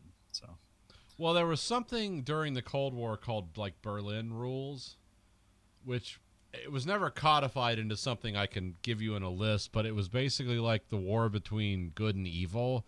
It's like, well, God can't do anything because if God does something, then Satan can react with an equal amount of force. yeah. And that was sort of the Berlin rules. Like, okay, you don't kill KGB assets or MI6 or CIA assets also get killed. Like it was kind of a balance of power. There's actually been books written about it. It was never, I don't know if it's a formal thing. It's just something that sounds cool, and I like the biblical reference too. So it's like it's like, yeah, you don't kill the other guy's people because then they kill your people in retaliation, and then that escalates until I don't know what, nuclear war. I mean, I'm not sure, but I mean, isn't that like the thing in like Bridge of Spies? It's like you don't kill these people because you can trade assets. You keep them yeah. alive, and then like their own country might kill them, but you don't kill them. Yeah, it's an economy of knowledge. It's like, okay, they're worth more alive than dead, and yeah, it's like it's almost like buying into gold. It's like, well, when do you get out of the market? Like never, because it's infinite increase in value. So And like you may just like, and if you capture a spy, like you don't even need to like interrogate them necessarily. You just let the other side squirm on thinking about like, well, what do they know now? yeah. And like they might not know anything, but the threat is there. They might know something. Yeah, I mean that's the danger of like double agents, and it's a game we played, the British played, the Russians played. The British and the Russians had more style than we did because, I mean, everything I've read about the real like spy game is like, well, the CIA was the master of electronic, like tech. Like, yeah, the CIA was way better than that than the British because we had the money, and way better at than the Russians because we had the technology. But they were better at like manipulating people. We didn't exactly put as much effort into that because it's like, well, people are just going to lie to you 6 different ways, so why try? It's better to tap their international cables and send the Navy SEALs in to do that, and then we can verify all their lies or refute them. But the British and the Russians that had a much more refined dance than we did. We were always Americans are very goal orientated. It's like we want results. We're not doing this for the sake of art. We want something to happen. I have a data sheet. Put the data in the sheet. Yeah, it's all, everything's business in America. Even the spy game. It's like, okay, what are we getting per dollar? And that sounds ridiculous, but at the end of the day, we won. It's like, yeah, it works. It's not eloquent. You don't get to play Mozart or and stare out at a river and lament like the death of civilization. It's like, no, it's all numbers, but it works. So after Lorraine puts a gun to her head, they go back to kissing after she's like, oh, okay, she's cool. Then they smash cut to them having sex in bed. Yeah. Then we cut back to the overall interrogation. I forget, like, Gray says something that's like a sexual innuendo. It's like, so you finished then. Yeah. And he seems kind of like embarrassed or whatever. Like, I don't know if she actually described a sex scene with this lady or if that's just, because we're cutting to this, that's easily implied to the audience. Well, that's that actor too. The guy's name's like James Faulkner. He's a British actor, but he has this crazy voice.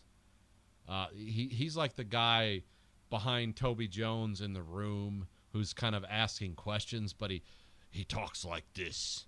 And it's always like, it's kind of like a East London accent, but it's also like he's saying very grim things. He's the guy behind the guy. He's like what's that guy from Game of Thrones? Like Charles Dance. He's one of those guys. Yeah. He's like, yeah, of course I'm in charge and I run everything, and it's so he's always talking like that. His name's James Faulkner. If you hear the voice, you know the guy, and yeah. So this is what we imagine MI6 is like. It's like, God, I hope these British guys are in charge of everything because we sure don't know what the is going on, or we do, I'm not sure if this is the moment where they reload the recorder or something. That might be later, but we Well, come they're back actually to doing something with the reel-to-reel recorder where they pull on the tape and it sounds distorted for a second. So they're like, implying that reality is now being distorted because these two women had sex and we're all weirded out by it because we're British people and sex doesn't exist. And, Oh, yeah, and I guess in the 80s, like, being gay would be super weird. I mean, it's like being a lesbian was more acceptable, but even then it would still be like, those two chicks being gay, even in the 80s, I think everyone would be like, yeah, I don't think people would be horrified by that. Yeah, I mean, it's always or they pretend to be horrified by that. Yeah. Because we all know that's hot, so yeah. That's why it's in the movie. Yeah. I don't need to explain that. Yeah, you get two of the hottest ladies in the world and have them have sex. That's cool. Yeah. They should sell tickets, but it didn't. Yeah, now if Michael Fassbender and some other beautiful guy were doing that, we'd be like, oh, there was an icky scene in the movie. But that's because we're not gay, so it's like it's all whatever you're into. They come back to them in bed. Delphine starts to say something about Percival, but she kind of like hushes her up and thinking that this place is bugged. And she turns up the music, which we have Voices Carry plays, which that will play later on too. Which is actually a very cool song for You're Being Bugged. And then Delphine whispers something about Percival to Lorraine that we don't hear. Yeah. So that'll be something to cut back to later on. Then also we cut to Percival is listening in on Lorraine. He's also like messing with his cast again, and he pulls like an ice pick out of it, and Bakhtin like walks up behind him and is like, he's like mad at him for something, but he's like wants to work with him or two. But then here he just kills Bakhtin, just stabs him in the head, takes Gascoigne's watch back. Through the forehead with an ice pick, which would be very hard to do. The thickest part of the skull. Yeah. He knows where the fontanelle is. He knows that as a baby, his soft spot didn't close up. It's like that. Driving an ice pick through somebody's skull would be like, yeah, go pick a rock out of your garden and just stab at it because. But for the movie, it looks cool. That's why No Country for Old Men was frightening, because it's like that's how you go through a skull with something that isn't a gun. It's like you use a captive bolt weapon with an air tank. It's like, I think he had a breathing problem. It's like, no, he's a psychopath who uses a cattle gun to kill people. So yeah, he takes Gascoigne's watch back, and he thinks the list is on there. We cut to Lorraine meets with Kurtzfeld at the Berlin Wall. Here, like Kurtzfeld like talks about like all the stuff that's going on over there to keep people in. He's like, and there's still 50,000 people fled over here. Which is where I figured out where the movie was going, because it's like, oh, why is the CIA talking to MI6 in an obvious, vulgar, overhanded manner? And he's handing her a newspaper, which is a classic like spy handoff thing. It's like, oh, she's really working for him. And also because it's John Goodman. It's like you didn't hire him to do a bit part.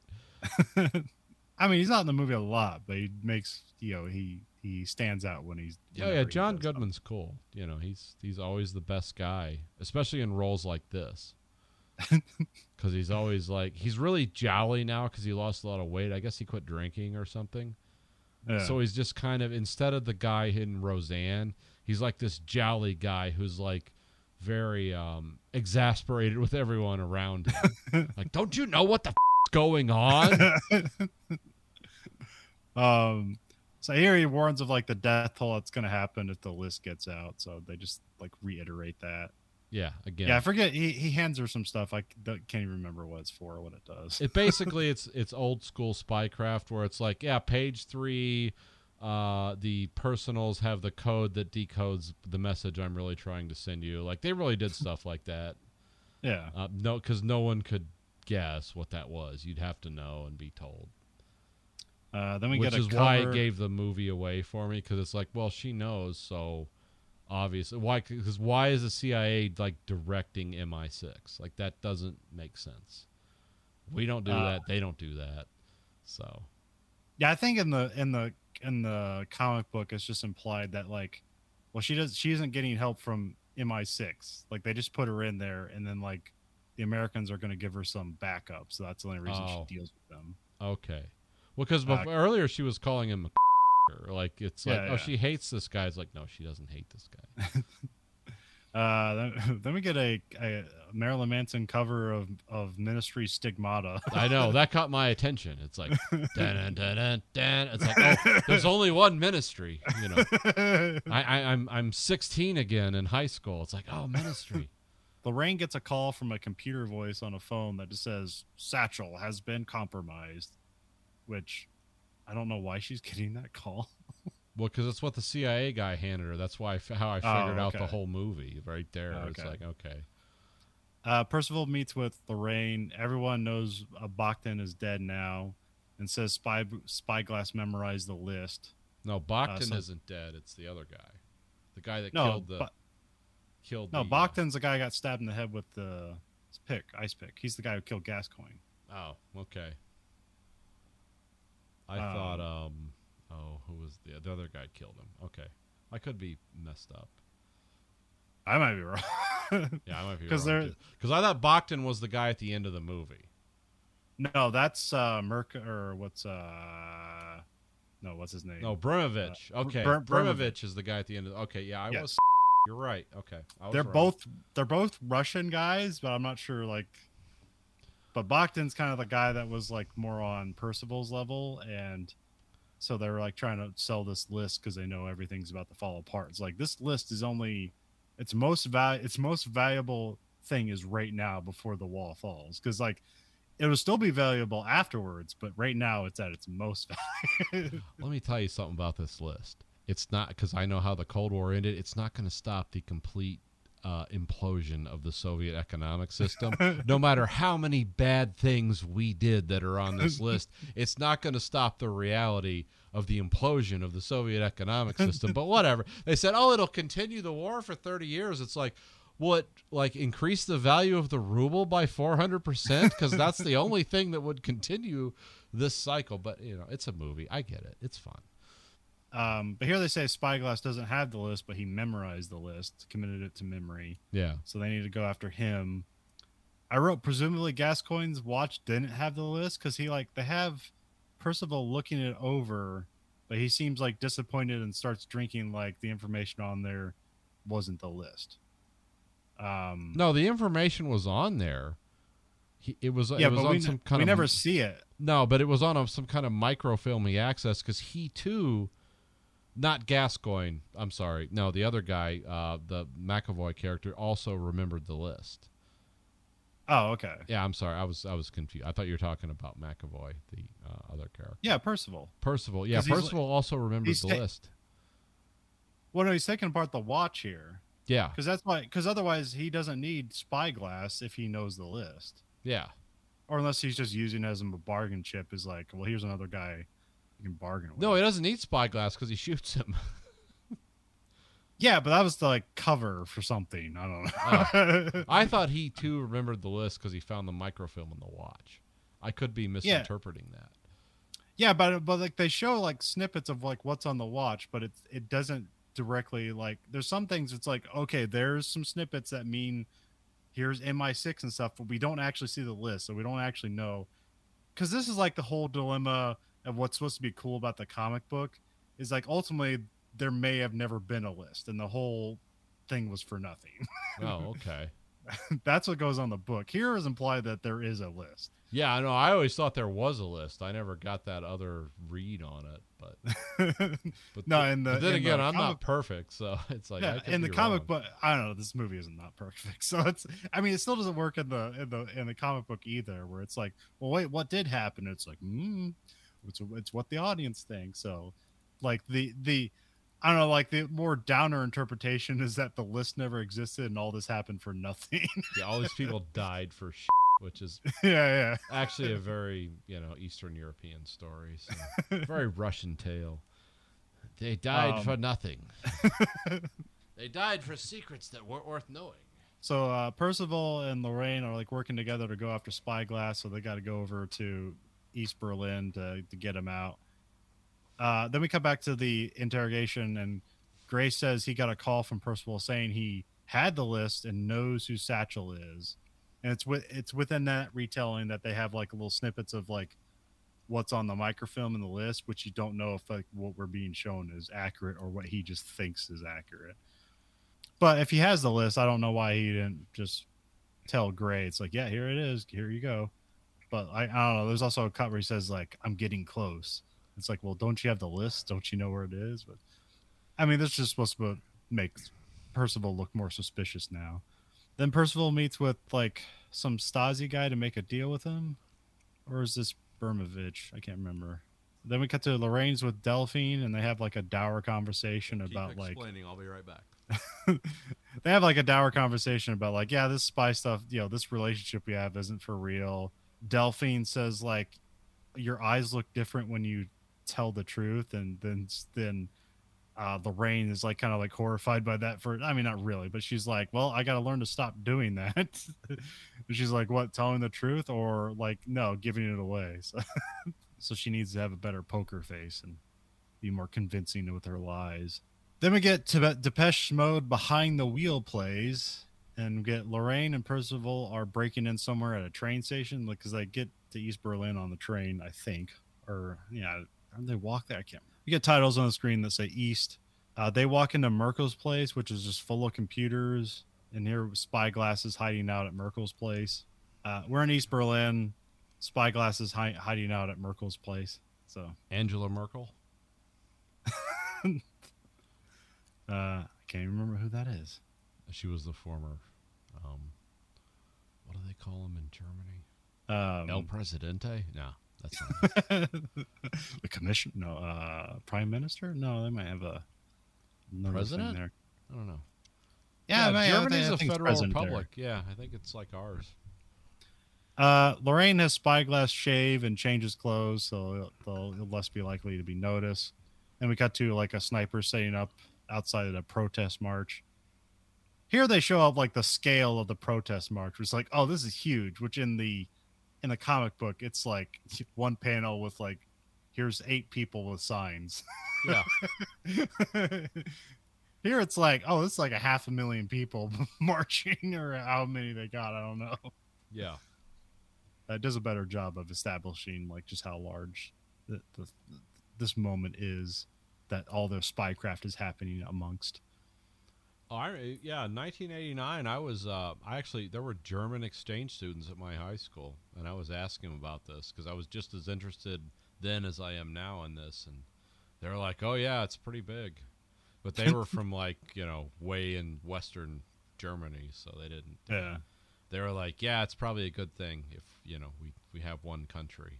Which I forget. So I don't know what the listener is, but if I believe right, like Berlin's on the east side of East Germany, right? Yes. It's in East Germany. Yes. And then Berlin itself was separated into 2 cities, and then the only way they could get things was basically through airplanes that the Soviets decided to not shoot down. There was that, and there was a highway you could travel too. Oh, there was? Okay. Yeah, there's videos on YouTube you can watch about instructional videos for U.S. soldiers who have to travel on the highway to West Berlin, and how it's actually amazing. Just watch it. It's like, make sure you have a full tank of gas. Don't run out of gas on the way.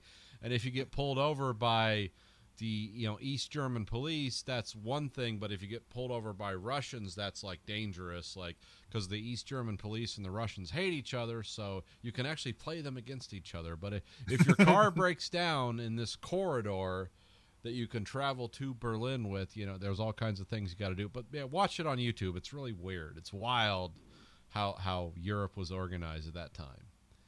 Because I always thought like that's like, well, how does this work? Because I always heard like was it the Berlin airlift? Is that what they called it? Yeah, Where it just, yeah, that happened okay. after World War II. Yeah. But yeah, it's like Berlin's in East Germany, and Yep. so but there's one part that's not part Yeah, of West it. Berlin is a free city. East Berlin is not. Yeah, but the Berlin airlift was basically like, yeah, we're gonna parachute supplies and stuff in because we're just daring the Russians to shoot down American aircraft. Which because if they do, it's an act of war, and it's like okay. Because remember, Edward Heller's like furiously working at the hydrogen bomb at that time. It's like let's see what happens. This is why the people who lived in Berlin at the time of the Cold War not really pro nuclear war because no indication that they would live more than a few seconds after that started on either side. So yeah, but there was a whole freeway that traveled. It's weird. You could watch videos on YouTube. It's great. So yeah, the sniper setting up outside the protest march, which like it's a whole setup because he knows like, oh, Spyglass is going to appear, so like, they got a tip somehow. So it's like, okay, there's a double agent somewhere. Lorraine gets a gun. It's just a Makarov. I don't know if it's a special Stasi Makarov. In the comic book, she's like, she wants a different gun. But he's like, hey, you can't, beggars can't be choosers. I don't have any gun available here. I have the guns that are available. I want an H&K with the threaded stock, a threaded barrel. It's like, well, that hasn't been invented yet, so. But here Percival's kind of like mad. It's like he's like, you don't need a gun. It'll be worse if you're found with it, which doesn't come true. But it's just like why is he against this? Why is he so anti-Second Amendment all of a sudden? They create because Merkel just has a bunch of stuff here where it's like this is where you kind of I guess afterwards you realize like, oh, he has embassy stuff, so he can create a passport, which I guess maybe an embassy wouldn't have. Would they have passport making tools at an embassy? I would they would at least have the ability to stamp your passport to give you a visa. Okay. I would assume. Okay. As a global traveler that I am. Percival is dressed in a Stasi uniform. Spyglass has like some weird outfit that everyone's embarrassed by.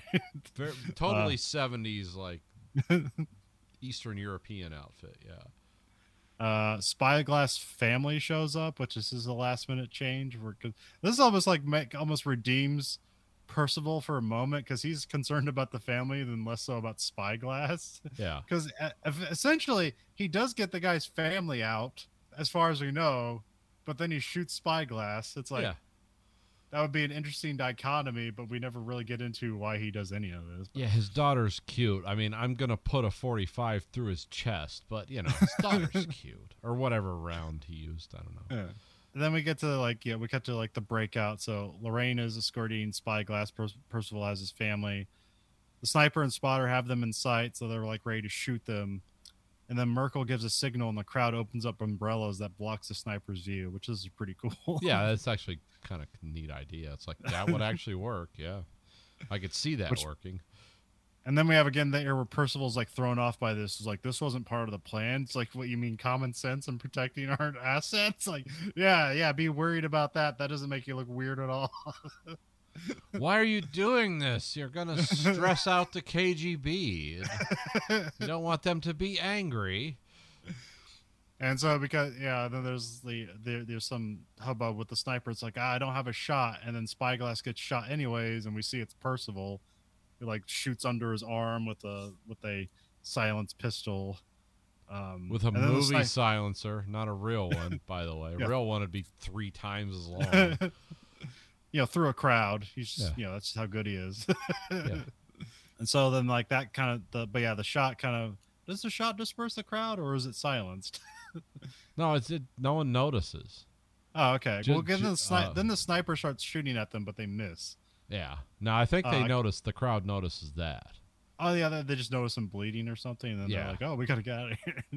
So Lorraine grabs Spyglass, and they go into the building because she needs to take out the sniper before they can get out of there. So, good logic there. So she leaves Spyglass on the bottom floor, and then she takes an elevator up. And here's we have the stairwell fight. This is another famous fight scene from this movie.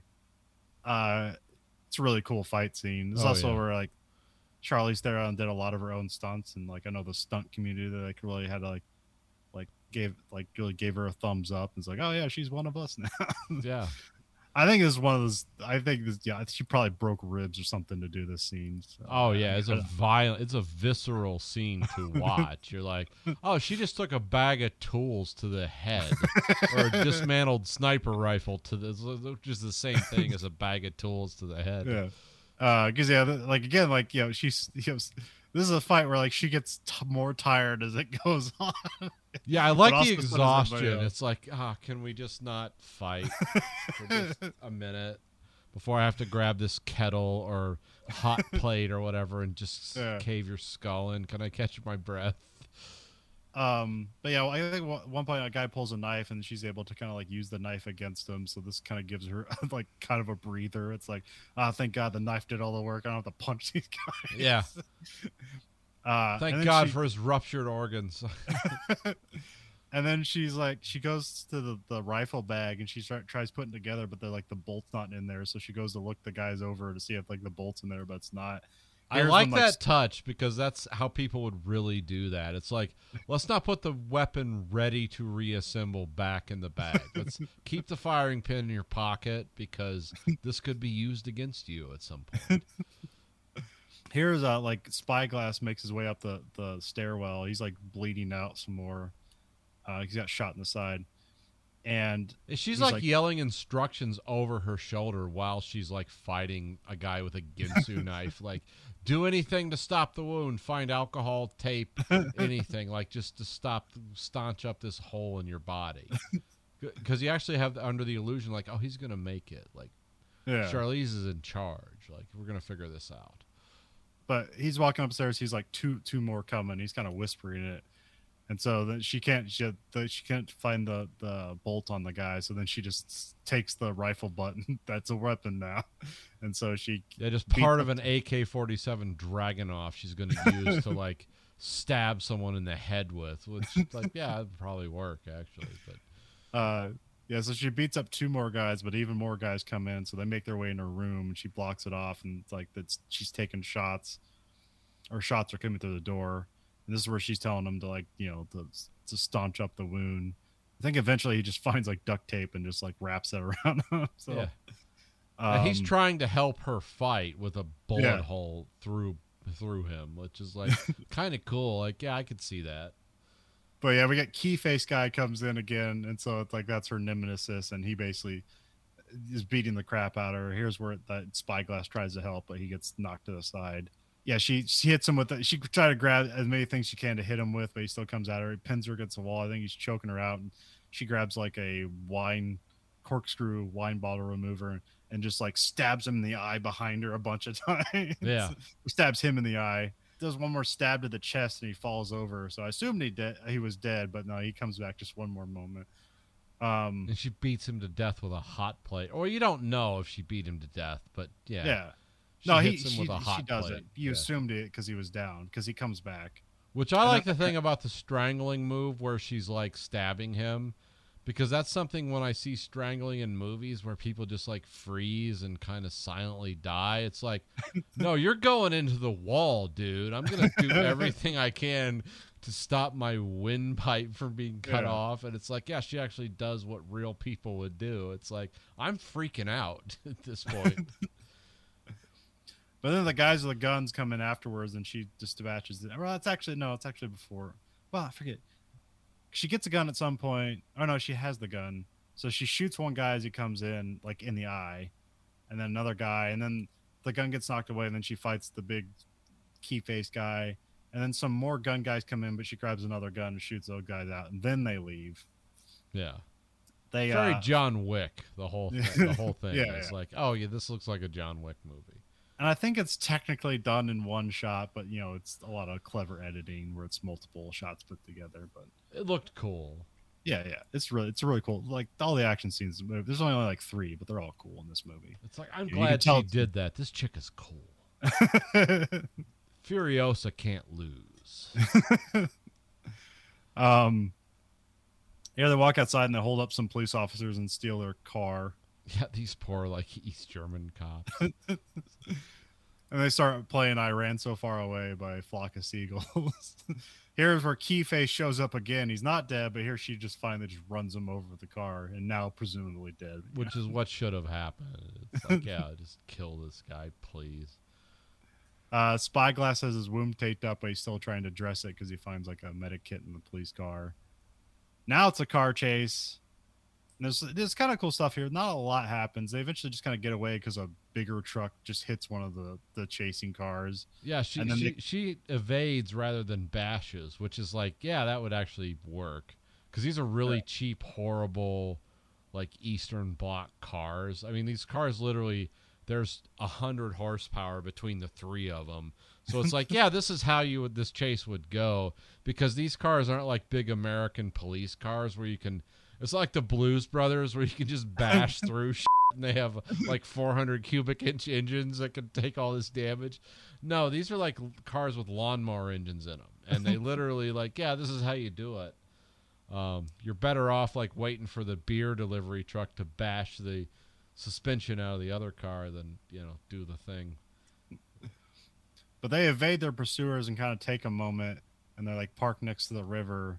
But then like, I think it's Bermovich or one of them, like just knocks the car into the river. It's that famous scene where you're like, oh, everything's fine, and then you look to the passenger side and here comes a car, and you just get bashed into the water or whatever. In this case it's the water, but yeah, we've all seen this before. And because he bashed Spyglass's side, his leg is like stuck in the car, which makes sense. Yeah. And so they try to get him loose, but eventually he just dies.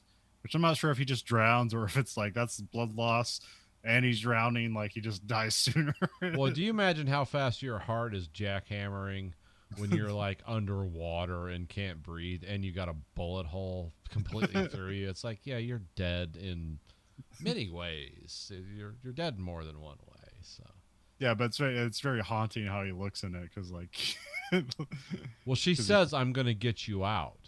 Yeah. And he like believes in her the whole time. Well, yeah, she said she's never lost a package, which I never believed her when she said that. No, it's just like, I'm just trying to make you feel better. But it's like, he needs to believe in that because literally what he's doing is insane.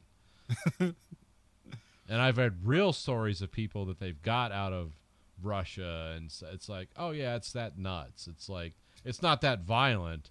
But it's always like, well, are you going to make it? It's like, I hope so. Get in the trunk. It's always like that. It's like, hope they don't look in the trunk. It's like, wait, you're the CIA and you hope they don't look in the trunk? It's like, yeah, this is the best we can do, man. Short notice.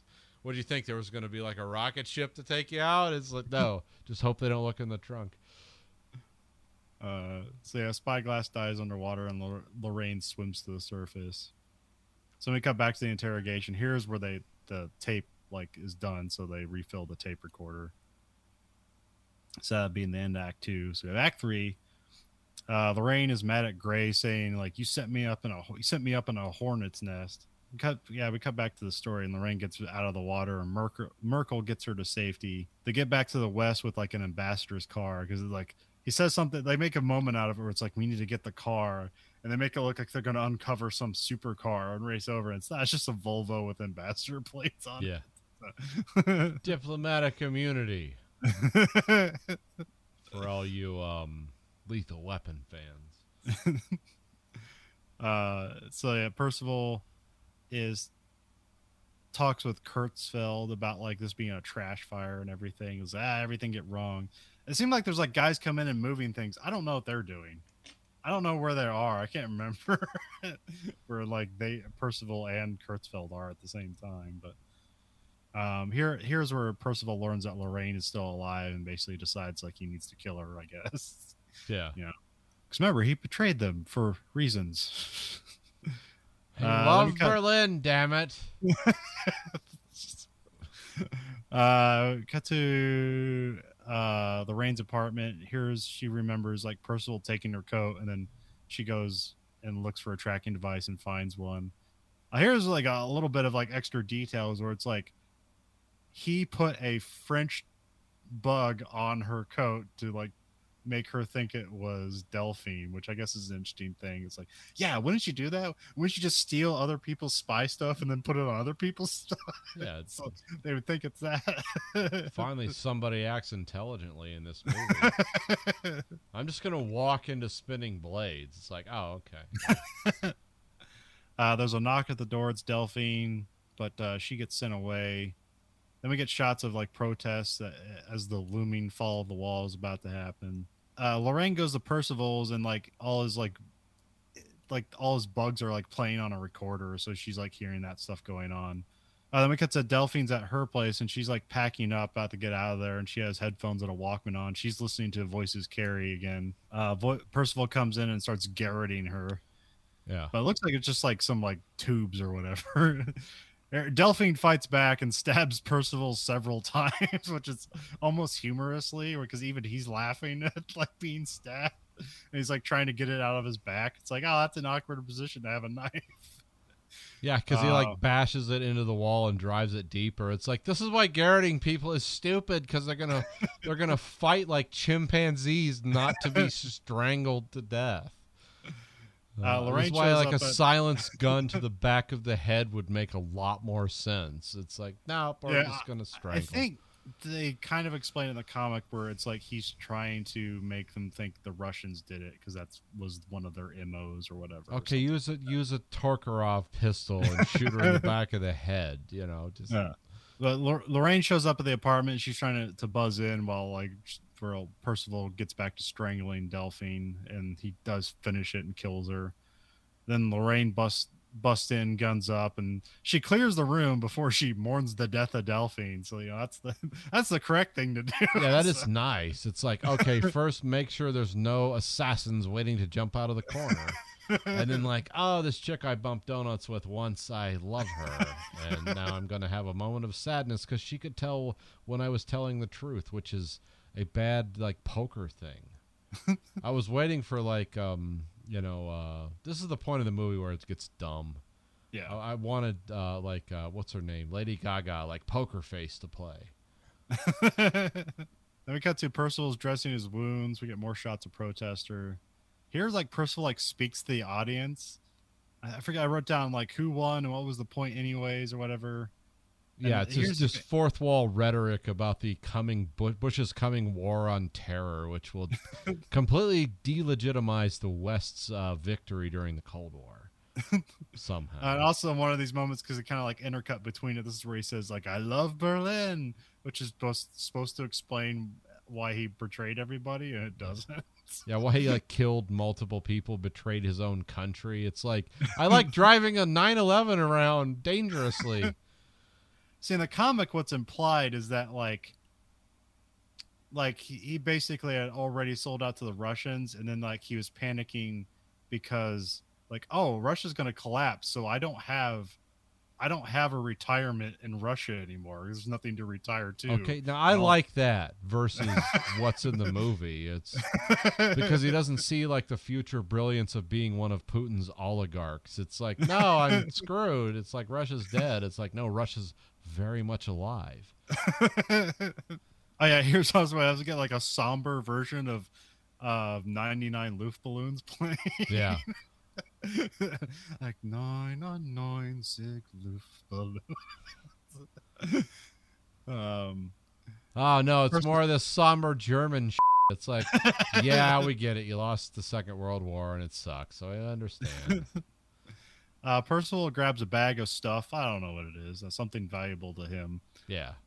And he's trying to escape amongst. Oh, at this point, this movie is just molten lead being poured on the ground. It's like we don't know what's happening or why, and it doesn't really make sense. Yeah, you got to do a lot of work as the audience to make this movie make any sense at this point.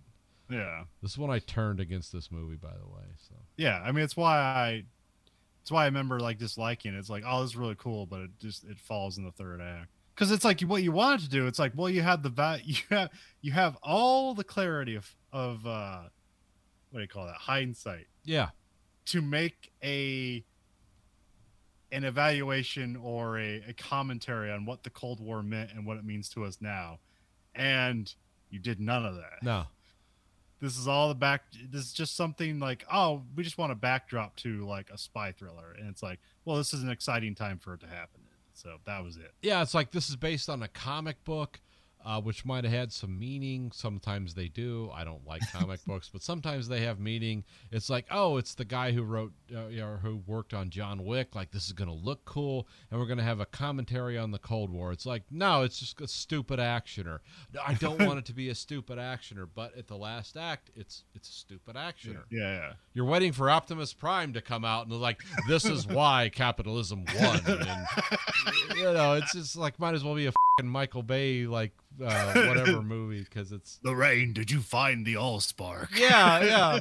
It's it had a list of my groceries on it. It's just pathetic. Get the knock list. Why aren't you? The Transformers are the ultimate secret agent. There's more than meets the eye in the end of the Cold War. In the sky. It really got dumb. Sadly, stupid. Lorraine, what if I could turn into an ape? Like a mechanical ape, or or is it organic? Yeah. No, it's mechanical. It's clearly not an animal. What if I brought Anthony Hopkins out to bring meaning to this? And what if we did that again in 5 years in Westworld? Where I'm trying to give my brother a job. It's like, what? Where's Christopher Nolan involved in this movie? What happened? No, this has deep. It's a dream within a dream within a dream. No, it isn't. Shut up.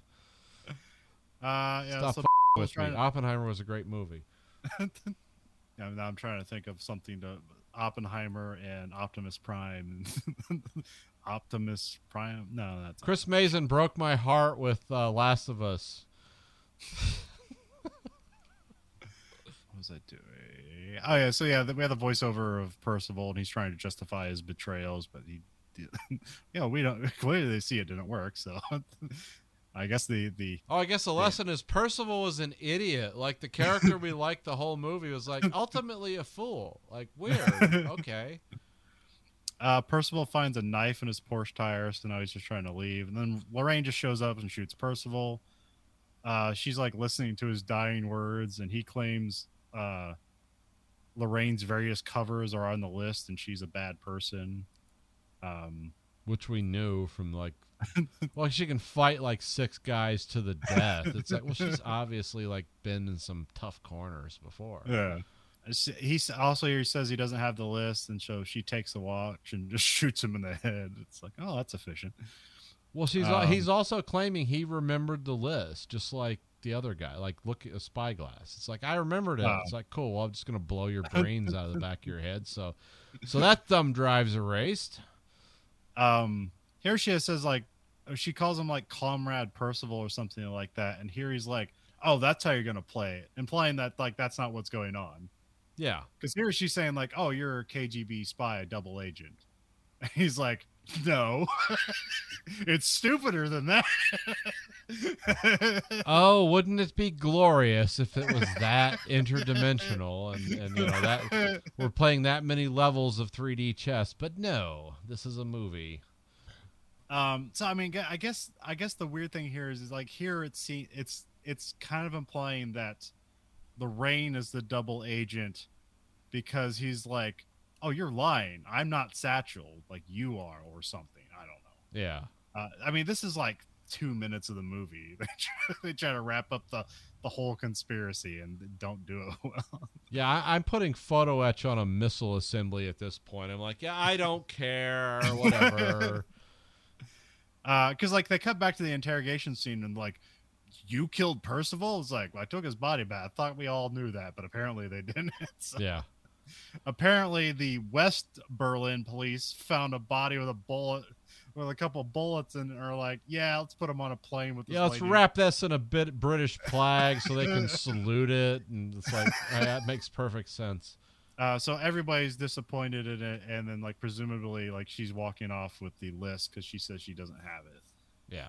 Which I guess because they don't bring up the point that the idea that the list may not exist. which they should have done that because that would have made this all more, at least a bit more interesting. Yeah, it's like, stupid. It's like, well, let her walk away. It's like, no, let's peel her skin back an inch at a time until we know where the knock list is, because that could undo all Western intelligence and somehow extend the Cold War. And again, it will increase the value of the ruble 400% and extend the Cold War for another 30 years, which it might have actually been better or at least more organized than what we're facing today. I'm not sure. So then we have like an epilogue. I don't know how to describe this. It says Paris 3 days later. Lorraine's I meeting call it a with stupalogue, but yeah. or this like, please give us a sequel or something. I don't know. Yeah. I'm not Lorraine watching it, by the way, if it comes out. Even if it's for this podcast, I'll be like, I didn't watch it. Explain it to me. Oh, I'd watch it. I think I think like everything's cool about this movie except for the ending. I mean, if The they ending promise, ruins if they a lot came, of it. if they sent me an email like, Nathan, we didn't up the ending in this movie, okay, I might watch the sequel, but they would have to personally reach out to me. Because I think like this has cool style, cool action. Charlize Theron's super cool. Yeah, I mean, it's right up my alley. It's like, I love this. This is the era of history. Like, I'm on really solid footing. Like, I know almost everything about the Cold War in the 80s. And it's like, this touched all the points until the end. And it's like, it got really dumb and it got contrived. You know that word, contrived? Everyone throws that out there. In this context, it actually means something. I can prove it. It's very contrived at the end. Lorraine meets Bremovich at a hotel. She has like, I wrote dark dyed hair, but it's just a wig. Yeah. Because I don't know how to look for those things. I remember people complain about like wigs and toupees, and it's like, okay, I never notice any of that stuff. I don't have unless male. it has like that. Unless it has like that latex line, that's the only time I'm gonna know it's a wig. Yeah, neither me nor you have to worry about pattern baldness as men, so we don't know anything about wigs or fake hair or hair plugs or anything. We're lucky that way. Only that way, but we are very lucky that we have nice full heads of hair into our, ending days or wherever we're at now. I don't know. It's like sometimes like how like we'll watch a movie and there's like some technical detail that takes us out of the movie. And like our mom will have that word, like she'll watch a movie. It's like, that guy's wearing hair plugs. It's like, wait, that stopped the entire narrative for you. Yeah. It's like somebody pulled the e-brakes on the train, like hair plugs. It's like, obviously, okay. What? All right. You say so. She's wearing hair extensions. Like, okay. Yeah. Are we going to ignore the rest of the movie then? Well, because neither me nor you have hair problems. We're those lucky American males that like don't have to worry about that. Yet. Life isn't over yet. Give it another 5 years. Yeah, I mean, Nathan could get into weightlifting and start taking testosterone and lose all the hair that way. Yeah, I'll just say it's like, yeah, I guess I had baldness and my, shoulders are huge. It's it skipped 8 generations. I don't know what happened. I'm just like banging veins full of testosterone. So she hands the watch over to Bremovich, which presumably has the list on it implying that she's a traitor. And then just a bunch of guys with gloves come in, casually prepping to kill her. So then it's a very like what do they call that? Snatch, like assassination scene. Because remember the movie Snatch, the British gangster, the guys are always like unrolling body bags in the background. It's one of those like assassination scenes. Like, well, what's gonna happen? Yeah, we're going through the motions that we're professional, but then it doesn't work out. Yeah. Because professionals would just walked in and shot her in the head. It's like, well, we're not going to give you a chance to, like, stick a wine bottle in my neck or something. We're just going to kill you. Here she reaches in the ice bucket and pulls out a gun and kills all there's the a gun in there. Okay, I thought she stuck a wine bottle in somebody's neck. I mean, she might have. She might have lost the gun at one point. It's presumably because they cut to Merkel's hanging around there, so it's like presumably because he has a bellhop on, so it's like, oh, he put the gun in the ice bucket. Yeah. Which also presumes a lot of things later on. She kills all the guy. Then she kills Bremovich last, or she shoots him in the throat. And like as he dies, she explains like how she betrayed him. It's like not the other way around. Then we get Under Pressure plays. She takes off the dark hair wig. We got to Merkel's hanging around. Then Lang gets on a plane with Kurtzfeld. He says, "Let's going home." Her accent changes, and this implies that she's actually an American spy the whole time. She's an American triple agent who was playing both the KGB and MI6, which makes me think, well, what was her backstory? Like, how did that work? Okay. It would make sense if she like, oh no, I was a South African and I like, oh, what you really did. Okay, well, that makes sense. So I don't, other than like just to try to like do kind of like a like surprise ending thing, I don't know how this serves the rest of the movie. It doesn't. It's stupid. It's why this. Unless not, I can only imagine that some producer was like, how we ended it, and she didn't give up the list. People are going to think she's the traitor. Yeah. It's like, well, is that interesting? Is that true? And then somebody went, no. It's like, well, then let's shoot this, and then we'll make her an American, and then like she's the hero because she's an American. Yeah. Because Americans are always good people. They're always doing the right thing in the world. We're trying to teach the rest of the world about liberty, justice, and the American way. What was it? Truth, freedom, and the American way, or something? Yeah. So that's how it really works, everyone. That's what they'll teach you in college or wherever. Which I don't think I picked up on the first time I watched this, that she switched accents and it was implied that she was an American spy. I just thought this was a ploy to do a sequel. Yeah. It could be. I mean, yeah. And then do like, it could be. And then do like a 90s inspired spy thriller, which with 90s music and stuff. And 90s remixes. Just a lot of Nine Inch Nails that scream through a bullhorn. Yeah, that kind of stuff. Yeah, we can get what was the 90s Ministry song? No, which one? There's so many. Well, what's the most famous one? It's the one where like they have like all the news footage and stuff, and it was New World Order. Yeah, NWO. Yeah, NWO. Yeah. Yeah, see, that'd be perfect.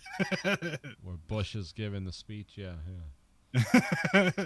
I mean, 90s Russia is like an amazing time to write fiction about. It's like literally you can just lose your mind, in imagination.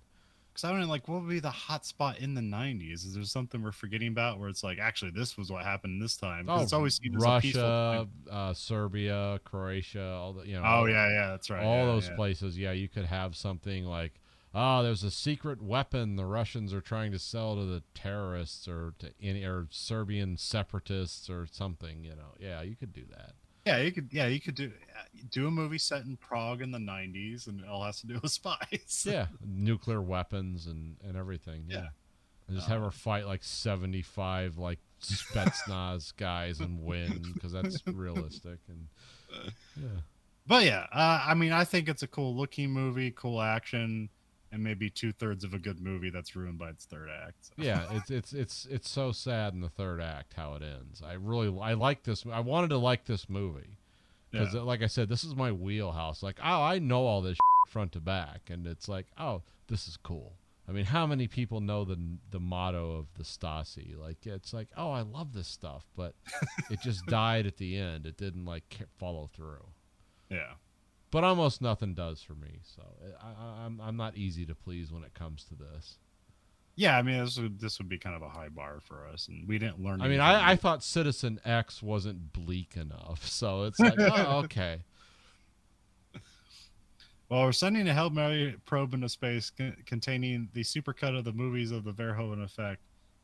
Nathan, what scene from Atomic Blonde are we shoving into space? It's got to be when Charlize Theron and Delphine are having sex. It's the best part of the movie, and it explains everything. It explains human relations between French agents and MI6/CIA triple agents just getting together and just grinding it out for the sake of an orgasm that leads to world peace and the victory of capitalism over communism. Well, if you like what you heard, and how couldn't you? You can find us at veroeffect.com or podcasters.spotify.com/pod/show/veroeffect, or you can go to Angry Bob's Film for Normal Guy Review.com. Yeah, go there. What the hell's that?